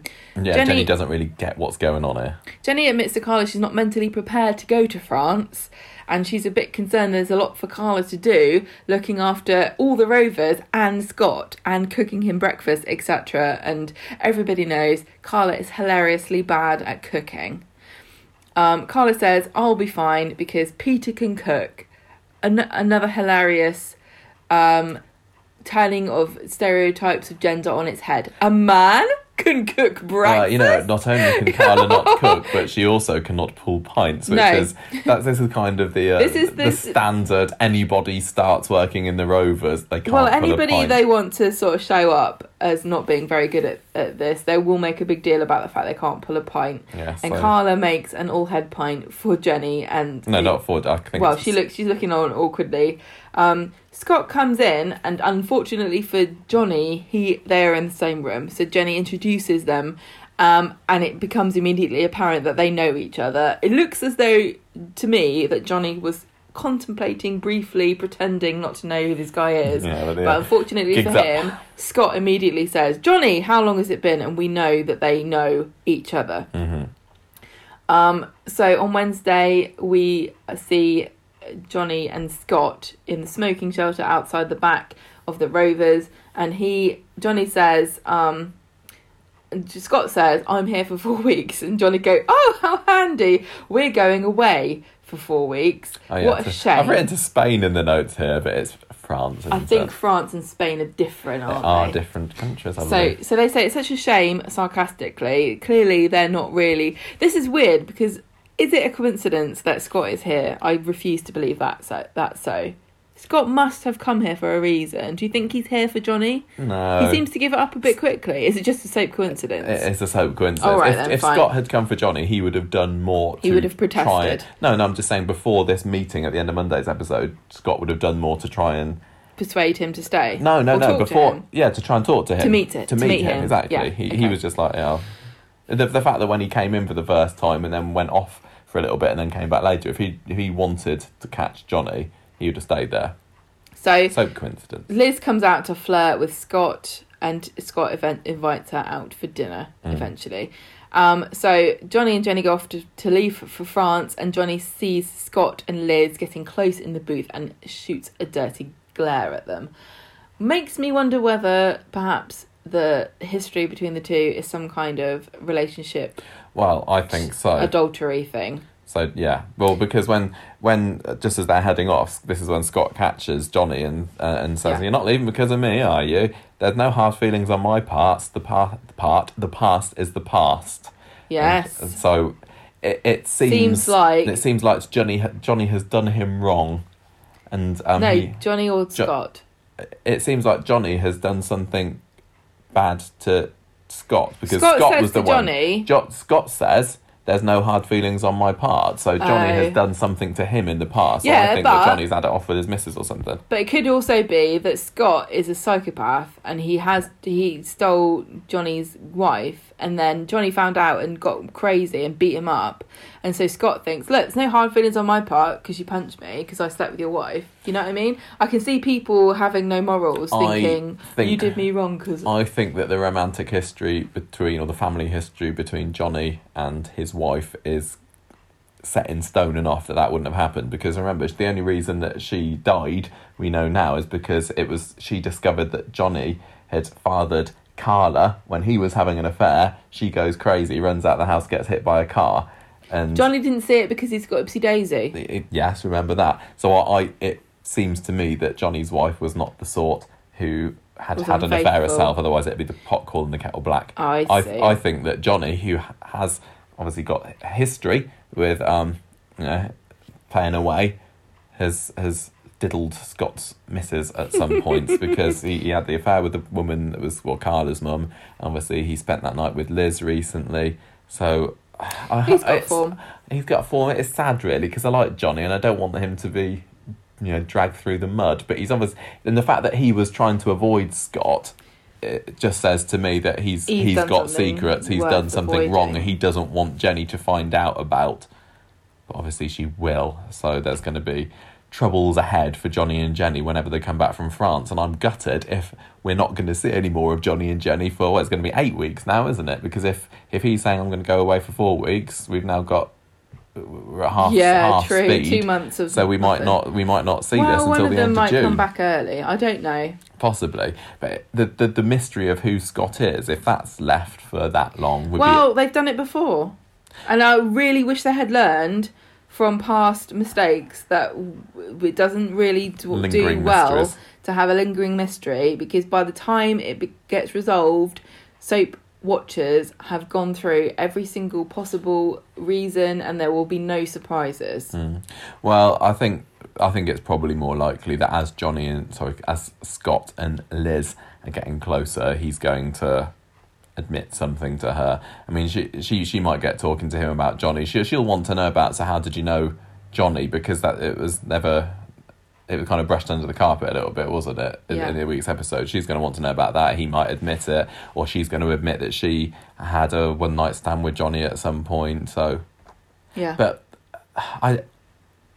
Scott comes across to me as that he doesn't feel completely innocent himself. He looks a bit to me, he reminds me of Tristan Gemmell. Gemmell. Yeah. He kind Yeah, I of know has what you this mean. brooding, kind of like squinty, slightly removed from the action kind of, Some women may find that alluring. So I'm just Not saying, me. there's a reason why Tristan Gemmell was the most handsome man on Coronation Christian Street Gemmell. in some people's eyes. I hope that Scott's got some kind of secret. he just. But I mean, he could be the man of Liz's dreams, and they go off together. I don't know. It just seems weird that they have got rid of Johnny and Jenny. I mean, in a way, yeah. And I've been wanting a bloody Johnny and Jenny story for literally a year. I know. I really thought this was going to turn into a Johnny and Jenny story, but now they've been removed from the action, and we're left with Carla at the pub, out of her depth. Kind of interesting. I'm hoping this might rekindle my love of Carla as a character, because if you've been listening to the podcast, you'll know that Carla used to be one of my favourite characters, but she has definitely gone off the boil for me over the last 5 years. I hope so. It's kind of funny that she can't pull a pint, but is it, once they get this out of the way, they need to get over that now, because we've had that joke with many characters many times. But I tell you what, it's going to be a bit of a slap in the face for Johnny and Jenny if Carla and Peter get more screen time as, the Rovers temporary couple. Landlord and landlady. Interesting. I wonder how Toya and Imran will react, because this was Toya's dream, wasn't it, to be the landlady of the Rovers with Peter at her side, and now Carla's there and she doesn't even know how to pull a pint. Yeah, she's jumped into her place, hasn't she? So Carla's now moved in to the Rovers to take over because Jenny and Jenny moved out, so presumably now she is in their living quarters and she's moved in with Peter. Yeah. So I know, but I'm just establishing that for me, and I think other people might not, Carla and Peter have been moving about all over the place, haven't they? They're like nomads. They totally are. This past year or so. They should have kept that boat. They could have hopped around the Mediterranean. The boat that set on fire. Well, what's that an alarm for? I don't know. Well, before the boat burnt to a crisp. Okay, fine. So they obviously can't stay there forever. So when Johnny and Jenny do get back, they'll have to find another set to live on. Yeah. I just wanted to say about Jenny as well. I think that I wish that I think they need to get her to tone it down a little bit, because when she was simpering to the B&B guests earlier in the week, I was getting a little bit. I think that's just how Jenny is. I think that she is saccharine when she is trying to be a hostess. She just came across as She just came across as a bit desperate, and I'd rather that she came across as more controlling and. I know, I've been at these pubs for 2 years now. It depends on how long I really want her to be landlady for a long period of time, and I think if this is part of her, stepping stones to establishing herself as really confident, that's great, because she probably still really, think about the fact that she used to be the cleaning lady at the factory and now she's the landlady of the Rovers. She's going to still have a bit of a confidence issue just because of that. So I think it is realistic. I hope that they do get to the point where she is much more commanding. I really would like them to and have more serious storylines with Jenny, please. Yeah. Well, it seems like this could be it, but they need to be in it. There, yeah. Okay, I do take two. What's Tim and Sally been up to this week? Oh no, it's me, isn't it? Not much has happened. Sally's fallen over this £2,000 wedding dress on Monday, and Tim says that because she is the love of his life and he did her wrong by getting married to someone else beforehand, etc., etc., she can have it. She can have whatever she wants for this wedding. I didn't say that, no. Well, I didn't have a Las Vegas wife, so didn't have anything to make up for. I was perfect. So Tim's later worrying about where he's going to get the funds for this, and it transpires that the only option that he thinks is a short trip to the glue factory for Tiny. Well, he thinks he can sell a horse that is presumably, well, it's not a foal, is it? It's getting up in years. Well, I don't really know. When they got Tiny, he was a bit of a nag, weren't they? Because they were expecting this champion racehorse. How much does he realistically think he can sell Tiny for? Every little helps. You might not get the full $2,000 for it. No, but I imagine that the biggest benefit of selling Tiny will be no ongoing maintenance fees, because the amount, you have to pay a lot of money out for a horse. But are we going to get rid of Tiny without seeing him again? Probably. Are we to believe that all this time Tim has been falling over this horse and we haven't got to see it? Well, Tiny has served his purpose, which was comedy scenes last summer. Yeah. And it's kind of been a bit of a horse. Yeah, and it's a shame, really, because Tim did really love that horse, and they made a big thing about Tim being the only one that cared about He obviously didn't care about the horse that much because he's thinking of him as an asset rather than as a pet and a member of the family. You know what? At the end of the day, I can't imagine selling Abby because we needed money. I know. At the end of the day, he might not end up having to sell Tiny because his financial saviour, Jeff, comes in on Wednesday and says, "Look, if I've got a load of money." He's like, he's good. I'm loaded. Why do you think I got into the magic business? To make money and get birds. Well, it's all this money that he's skimming off of the speed dial, isn't he? And he's got access to Yasmin's funds and everything. So he's like making her go out and buy ham. Yeah, so he basically throws wads of cash at Tim and says, "Don't worry about it. Aren't I a great dad?" And Yasmin will be fine about it, by the way. And Tim's a bit embarrassed by this, but he accepts.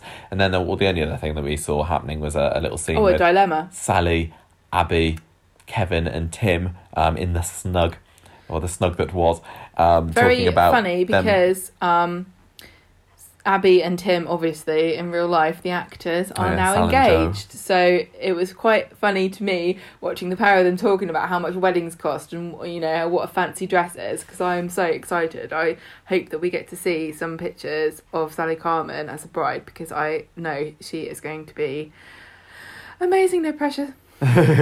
Anyway, Sally just says, "Can you be the witnesses? And also, while you're there, Abby, can you be a bridesmaid?" Did she ask to be the maid of honour or something as well? I think after a certain age, you have to be asked to be the maid of honour. The old maid of honour. Can you be the matron? I mean, I don't know how big a do they're going to make it, but it's not big enough to invite Rosie and Sophie back from their travels. They make a point of saying, so thank goodness for that. Well, yeah. We won't be expecting wouldn't them ask to Abby turn to be up. the bridesmaid if it was going to be a good do, would you? Abby's totally chuffed by this, obviously. Oh, I want to see her in a bridesmaid outfit. Kevin pretty much invites himself to be the best man. He's like, does this mean that I'm going to be the best man? And it's a little bit awkward because it turns out that he's already asked Jeff. Well, he tells Sally privately, "I've already asked Jeff to be my best man, and now Kevin's my best man too."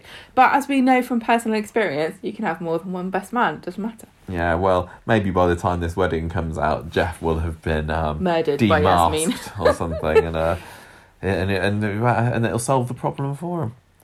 I thought Tim, for the first time ever watching the show for a good long time. Yeah, not forever, because he did I appreciated him and thought he was a great gentleman when he said, "You can have whatever you want, my bride." I said that's what makes Tim the perfect man. Yeah. All it needs is a splash, their cash at their significant other. Yeah, of course. And then for you to give me some glances and say, "Look, Tim's doing it. Tim's doing it. Look, Michael, we did that thing about love languages, didn't we? I know. I like presents. Yeah. Wow. And what do I get? I have to buy my own presents. Packet of Twizzlers. Yeah, I know. I bought them myself. We know Jeff's fiddling the money. Tim, I don't know. I think it's sweet how excited Sally is. I think it's a bit odd that she shouldn't even be having this wedding. I know, Tim's come out of this smelling of roses yet again. I know, but weddings are lovely. I think if I was Sally, I want to go to a wedding. I'm surprised she doesn't think that people aren't gossiping about her. I mean, people probably are gossiping about her. Sally She'd be gossiping suspicious about other people if the boot was on the other foot. I know. But anyway, maybe a nice Corrie wedding is what we need at the moment. So but she'll have a nice fascinator. Sure, there'll be no issues whatsoever. I sense that there's going to be some kind of clash of storylines with this and the Yasmin and Jeff. Is this leading up to? I don't know when the wedding's supposed to be. They probably said, but I don't know. I'm going to say Britain's Got Talent week, but who knows when? Well, no, it can't be because that. Are they even going to have Britain's Got Talent this year? They won't. No, they won't because they won't have film night. Anyway, I don't know. The whole thing's a mess. Yes. Right, speaking of the Yaz lighting story, Gemma, last one. Speaking of the whole thing's a mess, Yaz and Jeff, Yaz lighting, we only had Friday's worth of episodes about this. So Jeff says to Yasmin, "What do you want to do? You can do whatever you like. You're my queen, wonderful woman, so we'll do what you want." And she says, "You know what? I would really like to go to the cinema." And he says, "Nah, I don't want to go to the cinema. You go by yourself." So it's a bit of a test, really, wasn't it? Because she was like, "No, I don't want to go anywhere I'm not going without you." It's like, yes, that's the right answer. Exactly. So they agreed to have a stay-at-home film festival. So Kathy goes around to moan at Dev about Brian, I think, or she's just moaning about her life. Dev's obviously not interested. No, Kathy's moaning about Bernie at the kebab shop, and Dev's got his own issues to be dealing with. I'm not really interested. So he's quite short with her. Jeff is like, oh no, you No, and then Kathy gets told by Dev, look, if you don't like your job, bugger off and quit and find another one. So she stomps over to Jeff and Yasmin's house at that point, and Yasmin isn't particularly happy to see Kathy because she was wanting to have this lovely film day with Jeff. But Jeff, unusually, is like, oh, come in, Kathy. And Yasmin's kind of like, what's going on here? And so's Kathy. So they make a nice sandwich, and this is the ham that Yasmin had bought for Jeff, which was £4, which is the crumbly edged ham that he likes, which I can only assume is Wiltshire ham, which is Southern fare. I don't know why they're eating that on Coronation Street. Probably. So as they're eating this lunch, she's going about, she's saying that she likes this ham. Kathy, and then Jeff's like, oh, I don't go much on it myself.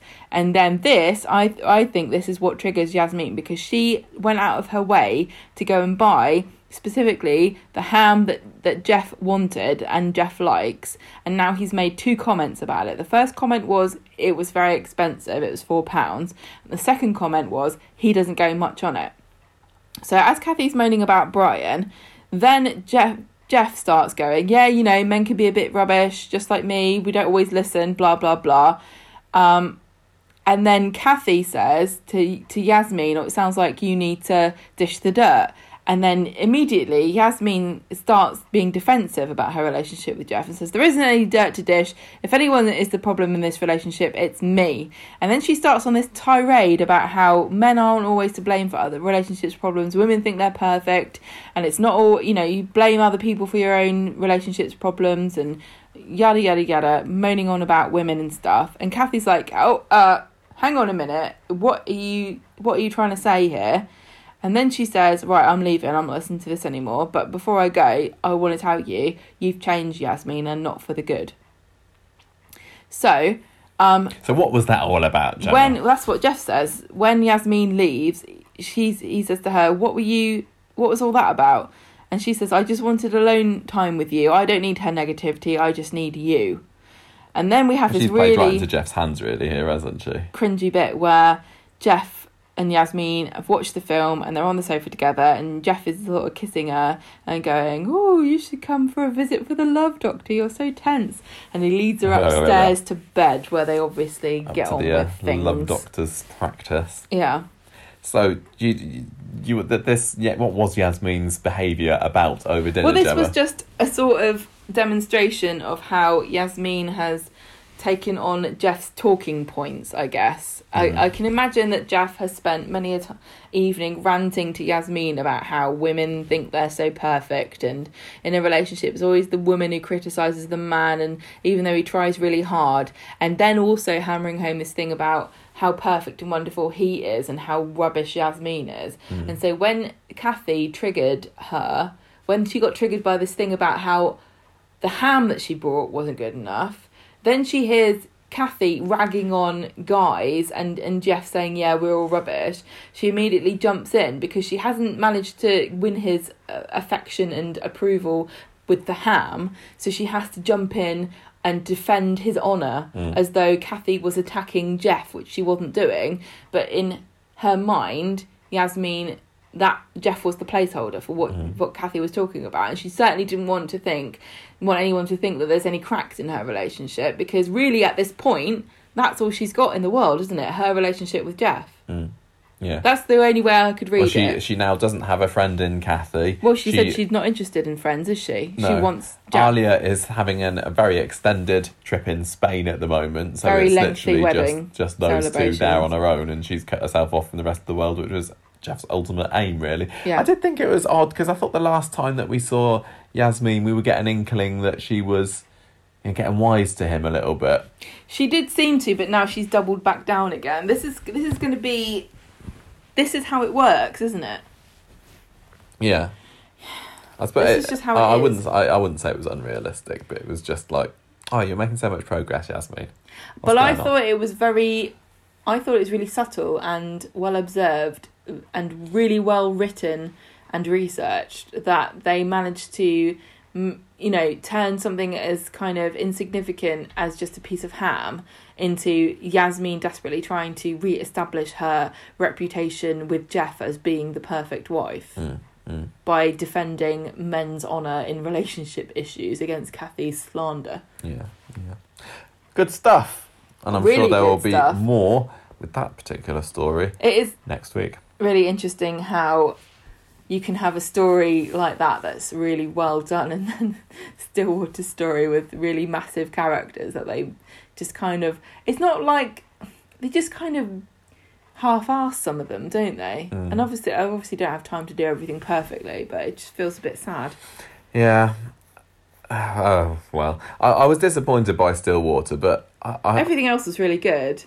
I'm really intrigued. I want to know what's going the on. Asher flashes and the Yaz lighting. Really, really compelling. Yeah. And also, can I just point out too, Coronation Street, great job. 2 Asian actresses at the face of these storylines. You've got Shelley Shelley. King and you've got Tanisha Gorey. You've got 2 different age brackets here representing British Asian talent in acting and doing Very an true. amazing job at both of those storylines.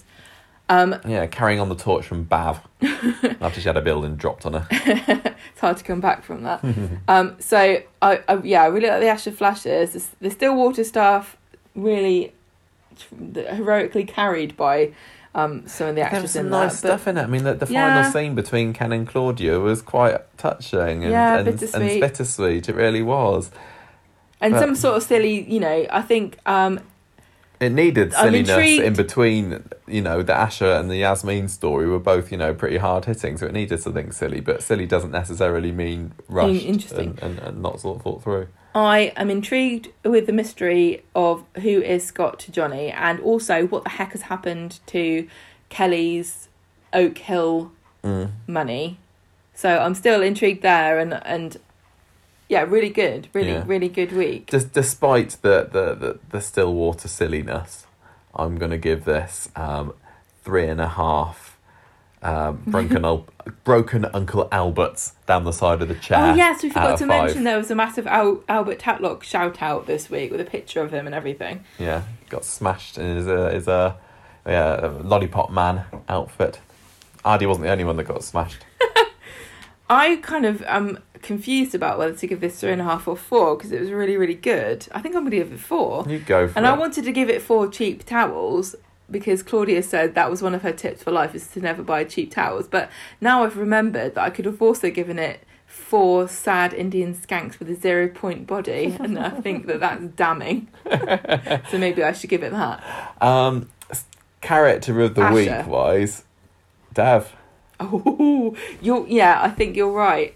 Dev, because yes, he overreacted Yeah. first, but once he Oh, calmed who should down I and give it to? I'll considered give it it, he was a supportive father. And even though Okay, she told convince him me. not to go to the police station, he knew he still should. It was He had the to. right thing to do. He Yeah. had to do it. He's has to bearing protect got the weight of the world on his shoulders at the moment. But I would say on the whole, he's still been a good dad this week. And Yeah. I mean, it could very well have been Asher. Asher hasn't done anything wrong this week, and I feel sorry for Asher and everything. And Tanisha's performance was excellent, and yada yada yada. But I think, Dev. I takes you know what, it I'm for going me to this change week. it. I think Dev definitely deserves it this week. Definitely. Because it was a bit of a renaissance, and to remind us that he can actually handle dramatic parts really, really well. And he's had flashes of that throughout the years. But I feel Yeah, he was great this week. Fortunately, the only hamminess this week was inside Jeff and Yasmin's sandwich. good old crumbly ham. Right, so with that, let's move on from Street Talk and do a bit of news. Right, it's time for some news. We got some little bitty bits of news this week, haven't we? We make the news. We make up the news. Yeah. No, we don't. This is actual news. No, yeah, it's news. It's actual news. Little news nuggets this week. The first of which is that we have a title for the new Maggie Sullivan Coronation Street book. Now, I've enjoyed the other books that she's released. I've reviewed them on the podcast.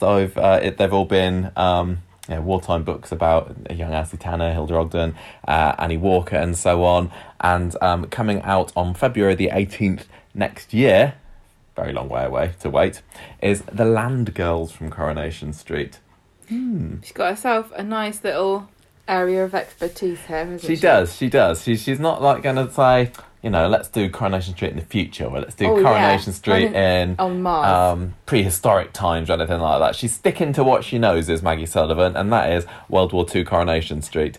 We don't know anything apart from the fact that it's got 400 pages, and even that may be a placeholder, I've got no idea. There's no plot, no nothing. It is intriguing, though, because, the first 3 books in the series pretty much took you through the beginning of the war right up to the end of the war, so now she's going delving right back in there, but featuring which characters, I don't know. I've done a little bit of research on Coripedia, I've tried to, and I emphasise a little bit here, and I could not find evidence of any of the characters having been land girls apart from Phyllis Pierce. So either we're going to get Phyllis Pierce, who I don't think really... of Phyllis Pierce. Yeah, the randy Phyllis Pierce. She was randy when she was in her 70s. You can only imagine what she was like when she was in the war.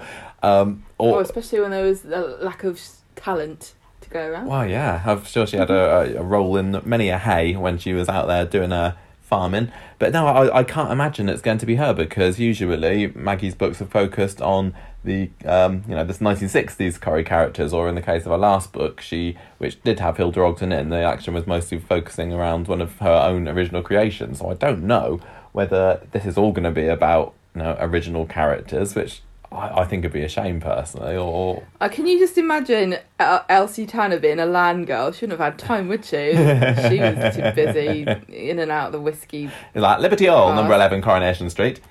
Yeah, so a lot of the Corrie women, like Annie, like Ina and so on, worked in factories during the war. So I really don't know. I'm wondering. I thought maybe Florrie Linley could be of a right age to have been a land girl. I don't know whether we know much about her past. Esther Hayes, maybe.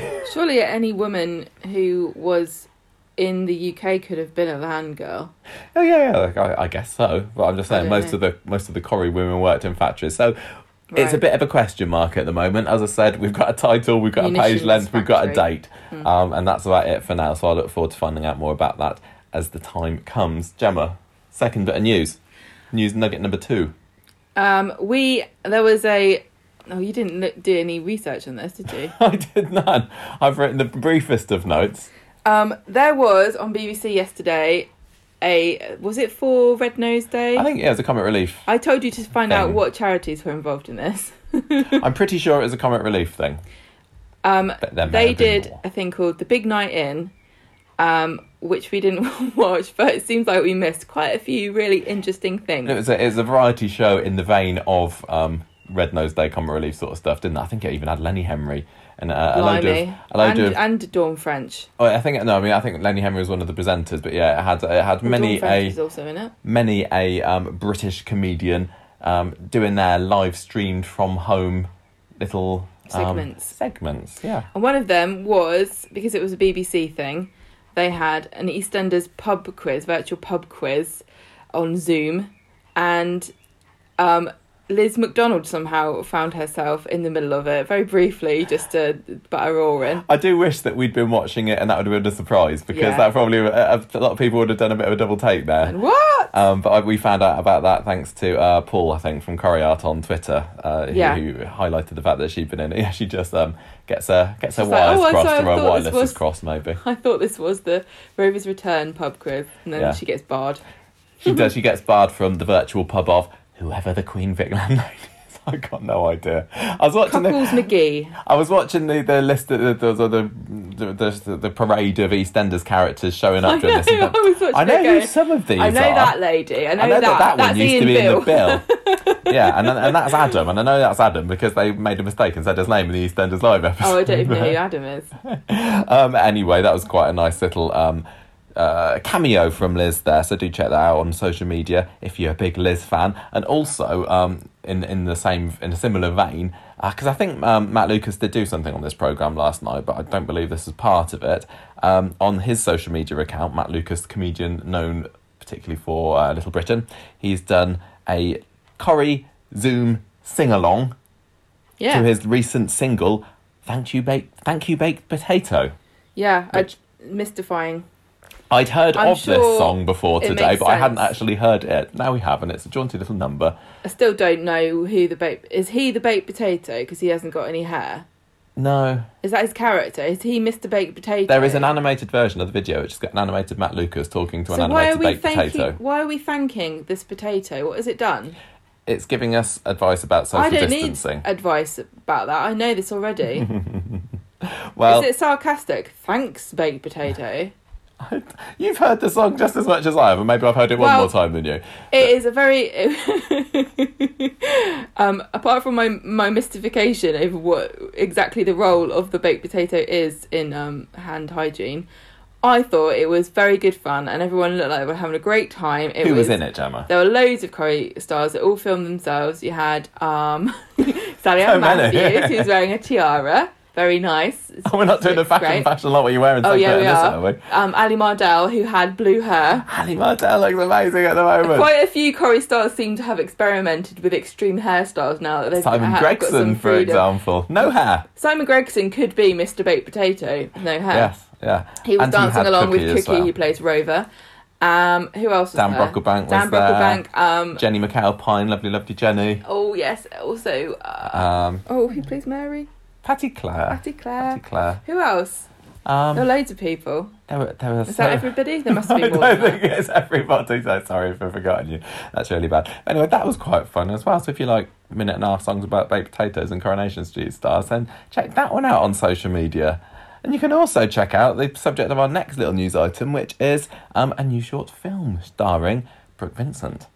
I think she's a supporting actress. She is a supporting actress. She's not starring in this. She's second billing, but she got an award for it, didn't she? Yeah, she got a bloody award for it. How'd you like that? At the 2019 Overcome Film Festival Awards. I don't really remember hearing about that at the time, but we talk about a lot of rubbish on the podcast and then instantly forget it as soon as we've said it. But yeah, this My Toughest Battle is starring Liam Collins, and it's directed by Jim Doyle, and it's a little tale of mental health awareness of it is. We didn't a boxer. You can't really say too much about it because, as usual with a short film, the concept is pretty much the plot. Yeah. So I thought Brooke did a good job. Yeah, she did a great job. Always nice to see her in different roles. Yeah, so that's a good way to spend a quarter of an hour. Yeah, I just think it's good to see soap stars in roles like this because, I mean, all actors do loads of things, but it's different for soap stars, isn't it? Because we've grown up with, 15, 20 years, I don't know how long, of Brooke Vincent being Sophie. There are very few actors who ever get iconic roles, and it seems like soap stars, if you're in the show long enough, you become like iconic as that character, and it becomes more difficult, I guess, to convince people that you're somebody else. Yeah. But well, I mean, I talk a bit about that with Stephen Arnold on the other podcast. Interesting, yeah, because he was in a short film. He's in a number of short films. He's done loads of stuff. No, the one we the one that we're talking about, Thick as Thieves, yes. But that's not the only thing that we watched. No, we did watch another short film from 2014, which I don't know whether I didn't know it existed. I wouldn't really want to watch these back to back. They're both bummers, really, aren't they? They're both a bit downers. We also watched this week 1 in 5, which was Is that definitely the name of it? Yes. Okay. From Mark Davenport, director, starring George Taylor. Where did you?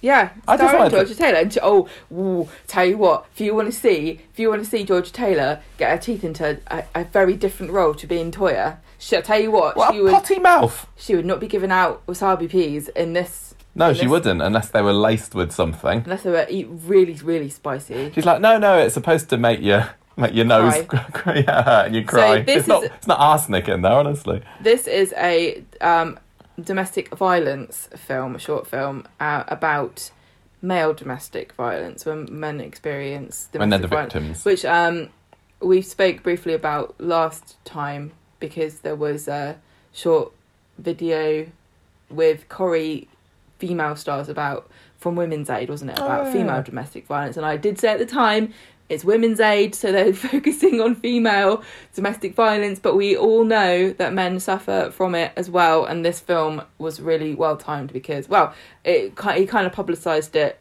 last during this week, which is why we watched it. Well, it's certainly not new, It's but not we haven't new, seen it before. but it came to our attention in a timely manner because, as we know, at the moment, domestic violence is on the rise because people are cooped up together. Yes.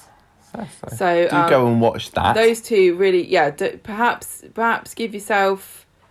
Perhaps if you're in a bad mood, don't just. But if you're in a good mood, it'll bum you out. I don't know really how. These are but both. It's only short though. So these are both it's like 17 minutes maybe. Sort of serious, mental health topics. If anyone wants to make a short film that's funny and happy, Yeah, did they actually please let me know. exist? I suppose Thick as Thieves is funny, but that's a short film series, isn't Yeah. it? It's not quite the same thing. Well, these were both really good, and it's really like we've already said, Brooke Vincent and Georgia Taylor, both in these two different films, really good, really interesting to watch. I think Georgia Taylor in particular did a really excellent. She's so good. Yeah, we'd seen clips of her on Casualty, where she had similarly Unhinged. Yeah. Yeah. Yeah, so I think she draws from a bit of that maybe in this one. Well, I was just going to say, if you want to see short films that are not depressing, Omelette is quite good. Also, go to the cinema when they're open and watch a Pixar film, because usually they've got brilliant little short films. No, before I hate it. Finally. Omeletto. Which is a series of... It's like a company that makes... I don't think they find short films, but I also think they make them. But there's loads of them. Do they have any Coronation Street actors? I haven't come across any. That doesn't mean they don't. If you're a Coronation Street star and you've been in an Omeletto short, let me know. If you've just been in a positive, happy, I think they feel hosted good short film. I think they hosted some of Ben Price's short films. Yeah. Because we're really getting into short films recently, aren't we? We've got Liv, we've got Ben Price's stuff, we've got this, we've got Taubman. Yeah. Yeah. I know. I'm feeling like my culture levels are going through the roof at the moment. I feel like we could be a judge in one of these awards, Yeah. Because you only have to spend 10 minutes watching the films. I know, that's easy, isn't it? I can even follow the plot. I'm rubbish with most films. Anyway. Yeah, you can. That's the one good thing about it. You can follow the plot. Do you remember your review of It wasn't long enough to be boring. Yeah. We're so cultured. It's probably when it gets released on DVD, that's going to be on the back, Gemma, just so you wait and see. Finally, if you've got between £1,000 and £3,000 burning a hole in your pocket and also a bare wall in your house, then get yourself over to artplode.com because you can pick up for merely a tuppence plus £2,999.98 pieces of art by ex-Corrie star Conor McIntyre. He played Pat Phelan. He did. And he is an artist. And he went to his studio last year, saw it in the flesh. Very, I think they're great. Really, really... Oh, I love his style. Fascinating. Yeah, I know, but I also like art, but I'm not very clever, so I can't have any commentary. It's all kind of grid-based, isn't it? Is what we learned from him. Yes, that's right. Very interesting. I said a few things. I just can't start talking about art because I just end up sounding he nodded like and a said complete... that. Yes, that's right. But I don't know if he was humouring. Anyway, I haven't seen any of his art on sale online before. No, this is the first. You can buy from the studio. From the Alamo. Yes. But you got to go to Plymouth for that, and I don't think you don't can know whether at the that'd moment. be government sanctioned. But yes, you can buy it online. So there you go. Artplode.com. If you fancy some art. For Conor McIntyre's lovely stuff. That's it for the cabin. Let's finish off this podcast with a bit of feedback. Welcome to the feedback section of the podcast, and we have got the feedback from the Facebook group where the average score is 3.5. For last week's episode, that is. Not a score for us. Ours would be much lower. No, it's not. It's 5 because we got a new iTunes review this week, didn't we? Come to that later. Give me some examples of things that people were scoring last week's episodes out of. Gemma. Robin gave it 3.5 aloe vera applications following handcuffs. Very important. Andrew gave it 3 suspiciously old teenage boys, in inverted commas. I like how you did the inverted commas gesture for the podcast. I did it for you, darling. Thank you. Fiona gave it, who's the winner? Yes. 3 parties where Tracy pressed play on her tape recorder. Out of 5. Out of 5. Thank you, everybody that voted. Oh, anyway. Can we just say before we have watched also Colson Smith's Coronation Street. Yes. Things that make us We happy forgot this to week. mention that in the feedback section. Every week. Oh, how many? This is the third. 3 weeks. 3 weeks in a row. My goodness. Imagine doing that 415 times. Colson Smith has presented another cracking episode of what things that make Coronation Street people happy, which is basically promoting them on social media, including, I thought, a good Chris Gascoigne potato, but Michael had a funny pun. Did I? What did I say? Crisp Gascoigne. Oh, crisp Gascoigne, yeah. Chop him up and fry him in oil and he's crisp Gascoigne. There you go. Made Thanks me for laugh setting me at up you. with that one. It was why I funnier married when I him. said it, everybody. And it had an interview with Matt Lucas. It did. I and can't I believe still we just don't talked know. about the baked potato song and then I we got still to don't mention the Colson thing. Really know about why there's a potato, but I'm going to say I'm missing vital context. So I'm happy to just let it continue. Yes. I love that Friday thing. Colson's lovely. I know, Colson is sort of the breakout star of the Corrie era at the moment, isn't he? Oh, he's lovely. Very don't nice guy. Don't forget us, Colson. Or is it just a front? It could be. Don't forget that time we met each other, Colson, and you said that you liked me ranting about you being told off for stopping in traffic. yeah. And I didn't know what you were talking about, but I forgot just about played that. along and nodded. No, you We've don't. got that bond, Colson. Don't forget me when you're famous. We've also got an iTunes review. Not also, because I already mentioned it. Okay. Would you like to say more? No. Oh, we're just going to leave it at that, I'm are going we? to say, well, you can read it out. Oh, okay. Well, I'll read it out if you want. I'll read it out. So we've had a lovely review from Al Fangirl B on iTunes. A review 5-star. Thank you very much. I assume it's a girl. Can't be too careful. Well, I don't know. She says, "This is a really good podcast and great for any Corrie fan. I am fairly new to the fandom as I only started watching this Christmas, but I have listened to enough podcasts to know this is one of the best. I especially like how it is spoiler free. That's important, yeah. That is one of our unique selling points, apparently. I like the idea that there's new people coming to watch Corrie and Do you discovering know what? us. That really gives me that filled my heart to know that people are still going, that Coronation Street show. Yeah, that's a popular show. I might check that out and see what's going on. Yeah. And also, I wonder if there's a podcast about it. I love all the new listeners and all the new viewers that decide to start watching Coronation Street. It is really no mean feat to dip your toes into a pool that is 60 years deep. It's a good job some new people have started You have watching to, it, really. because if the only people who are watching it now are the people that are around to watch episode 1, They're all dead. there's a few left. There's a few left. I'm sorry. I apologise. Not long to go though. I had a cider. What have you had? Oh dear. Right. Nothing. Right, you can read out Rebecca's. Thank you very much Thank you, for our Al Fangirl. reviews. We really appreciate the fact that we've had 2 new reviews this month. It is really great. If you can spare a moment, if you're Don't terribly pretend like you haven't got time. in your terribly busy lives to go off to even, why don't you even make an iTunes account if you don't have one? Oh, you can do that. Yeah, you can. You don't even need an iPhone or anything. do you? Just I don't know. It'd be really nice, and we would love you forever, and we'll read out what you say unless you're really horrible. No, sometimes we do read out the horrible ones, and then I like cry a bit. We haven't had many horrible We've ones. had one. Have we? Yeah, We've that had one. some. That one that, listen, it burns. It's like an etching on my heart when someone says something mean about the podcast, because that person said that we talked about Game of Thrones too much. Oh yeah. I remember that now. And I'll never forget. I'm not made for fame.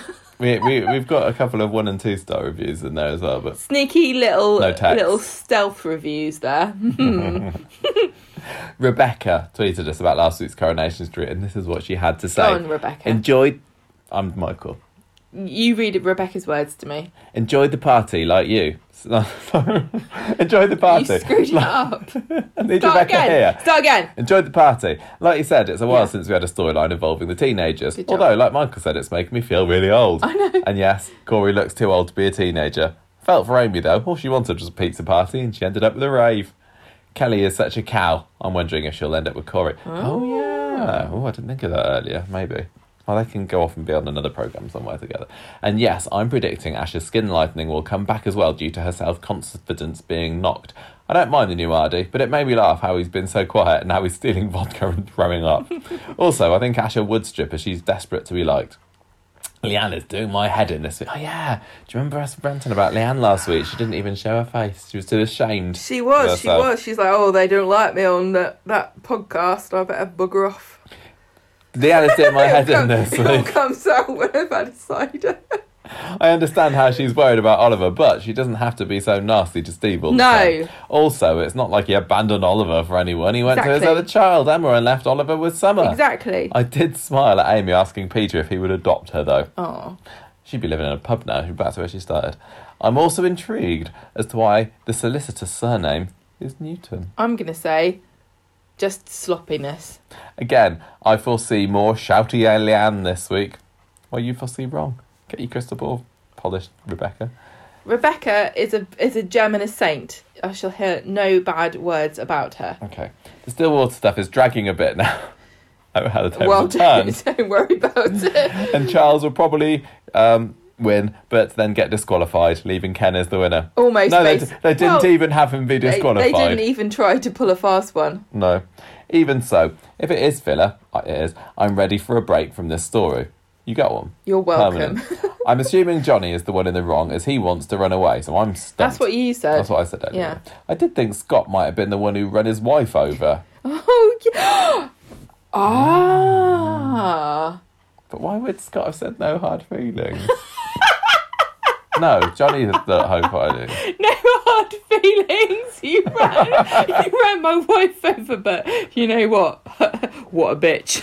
No, well maybe Scott ran Johnny's wife over, and then Johnny got his revenge back on him by running his wife over. by her running his wife and kid over. Ah. And he's like, no hard feelings. I did run your wife over first.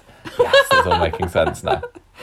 I'm glad we sorted this out. I did think Scott might have been the one who ran his wife over. Now I'm thinking Johnny owes him some money. Oh. Either way, I hope we find out soon enough. Yeah. Although it is good to have Johnny and Jenny in a storyline. It's been too long. Too long. Although, why was Liz and Jenny so friendly after the whole trollop tracking fiasco? They've all got memory of a fish. It's all that booze they drink in the Rovers. The Liz cider. flirting didn't bother me too much, as she needs a new guy to fawn over. I think Toya could be a good sales rep, and like you said, it brings her into a new mix of people. What's going on? Nothing. Also, Gemma is right. They did go for it. Thank you very much. Many people have been in contact with me to let me know that I was in fact correct. I never miss a takeaway. When it is offered to me, I will be there with my knife and fork or chopsticks in hand, ready to devour anything you put before me, as long as it's not sweet and sour pork. Thank you. Continue, Michael. I'm also interested in Arthur's past. Now we know he did some protesting. His scenes with Evelyn were small but cute. Finally, the Gemma and Chesney scenes were well done and Dolly did a good job. I also laughed at Bernie being described as that mad woman who burnt my chips, then revealing she took over Chesney's job at the kebab shop. I'm guessing the story will now be put to bed for a while, now that Gemma is being treated. Character of the week is, for me, Amy, for trying to be a good friend to Asha. That's a good choice. And I felt sorry for her over the party. Yeah. And I gave it 3.5. Corey is cancelled. Corey is cancelled. Not Corey is cancelled. Still got a few months left. Corey is cancelled. Right, Paul has written on the Facebook group about his thoughts about Coronation Street. He says, I'm not happy with this teen plague on the show at the moment, but I have just had a shudder at the thought of the situation in the next 10 years. Obviously, Ruby and Hope will be leading the pack and will be organising their own Children of the Corn feral gang with the Quads, Oliver and Jake. Their first attack will be Stillwaters, which now houses Roy, Sally, Tim, Gail and Yasmin. Jack will probably be involved in a drugs hell storyline, with possibly Abby as his pusher. Amy will now own the factory and treat her staff like crap. Nina will own the pub and rename it the Bat Cave.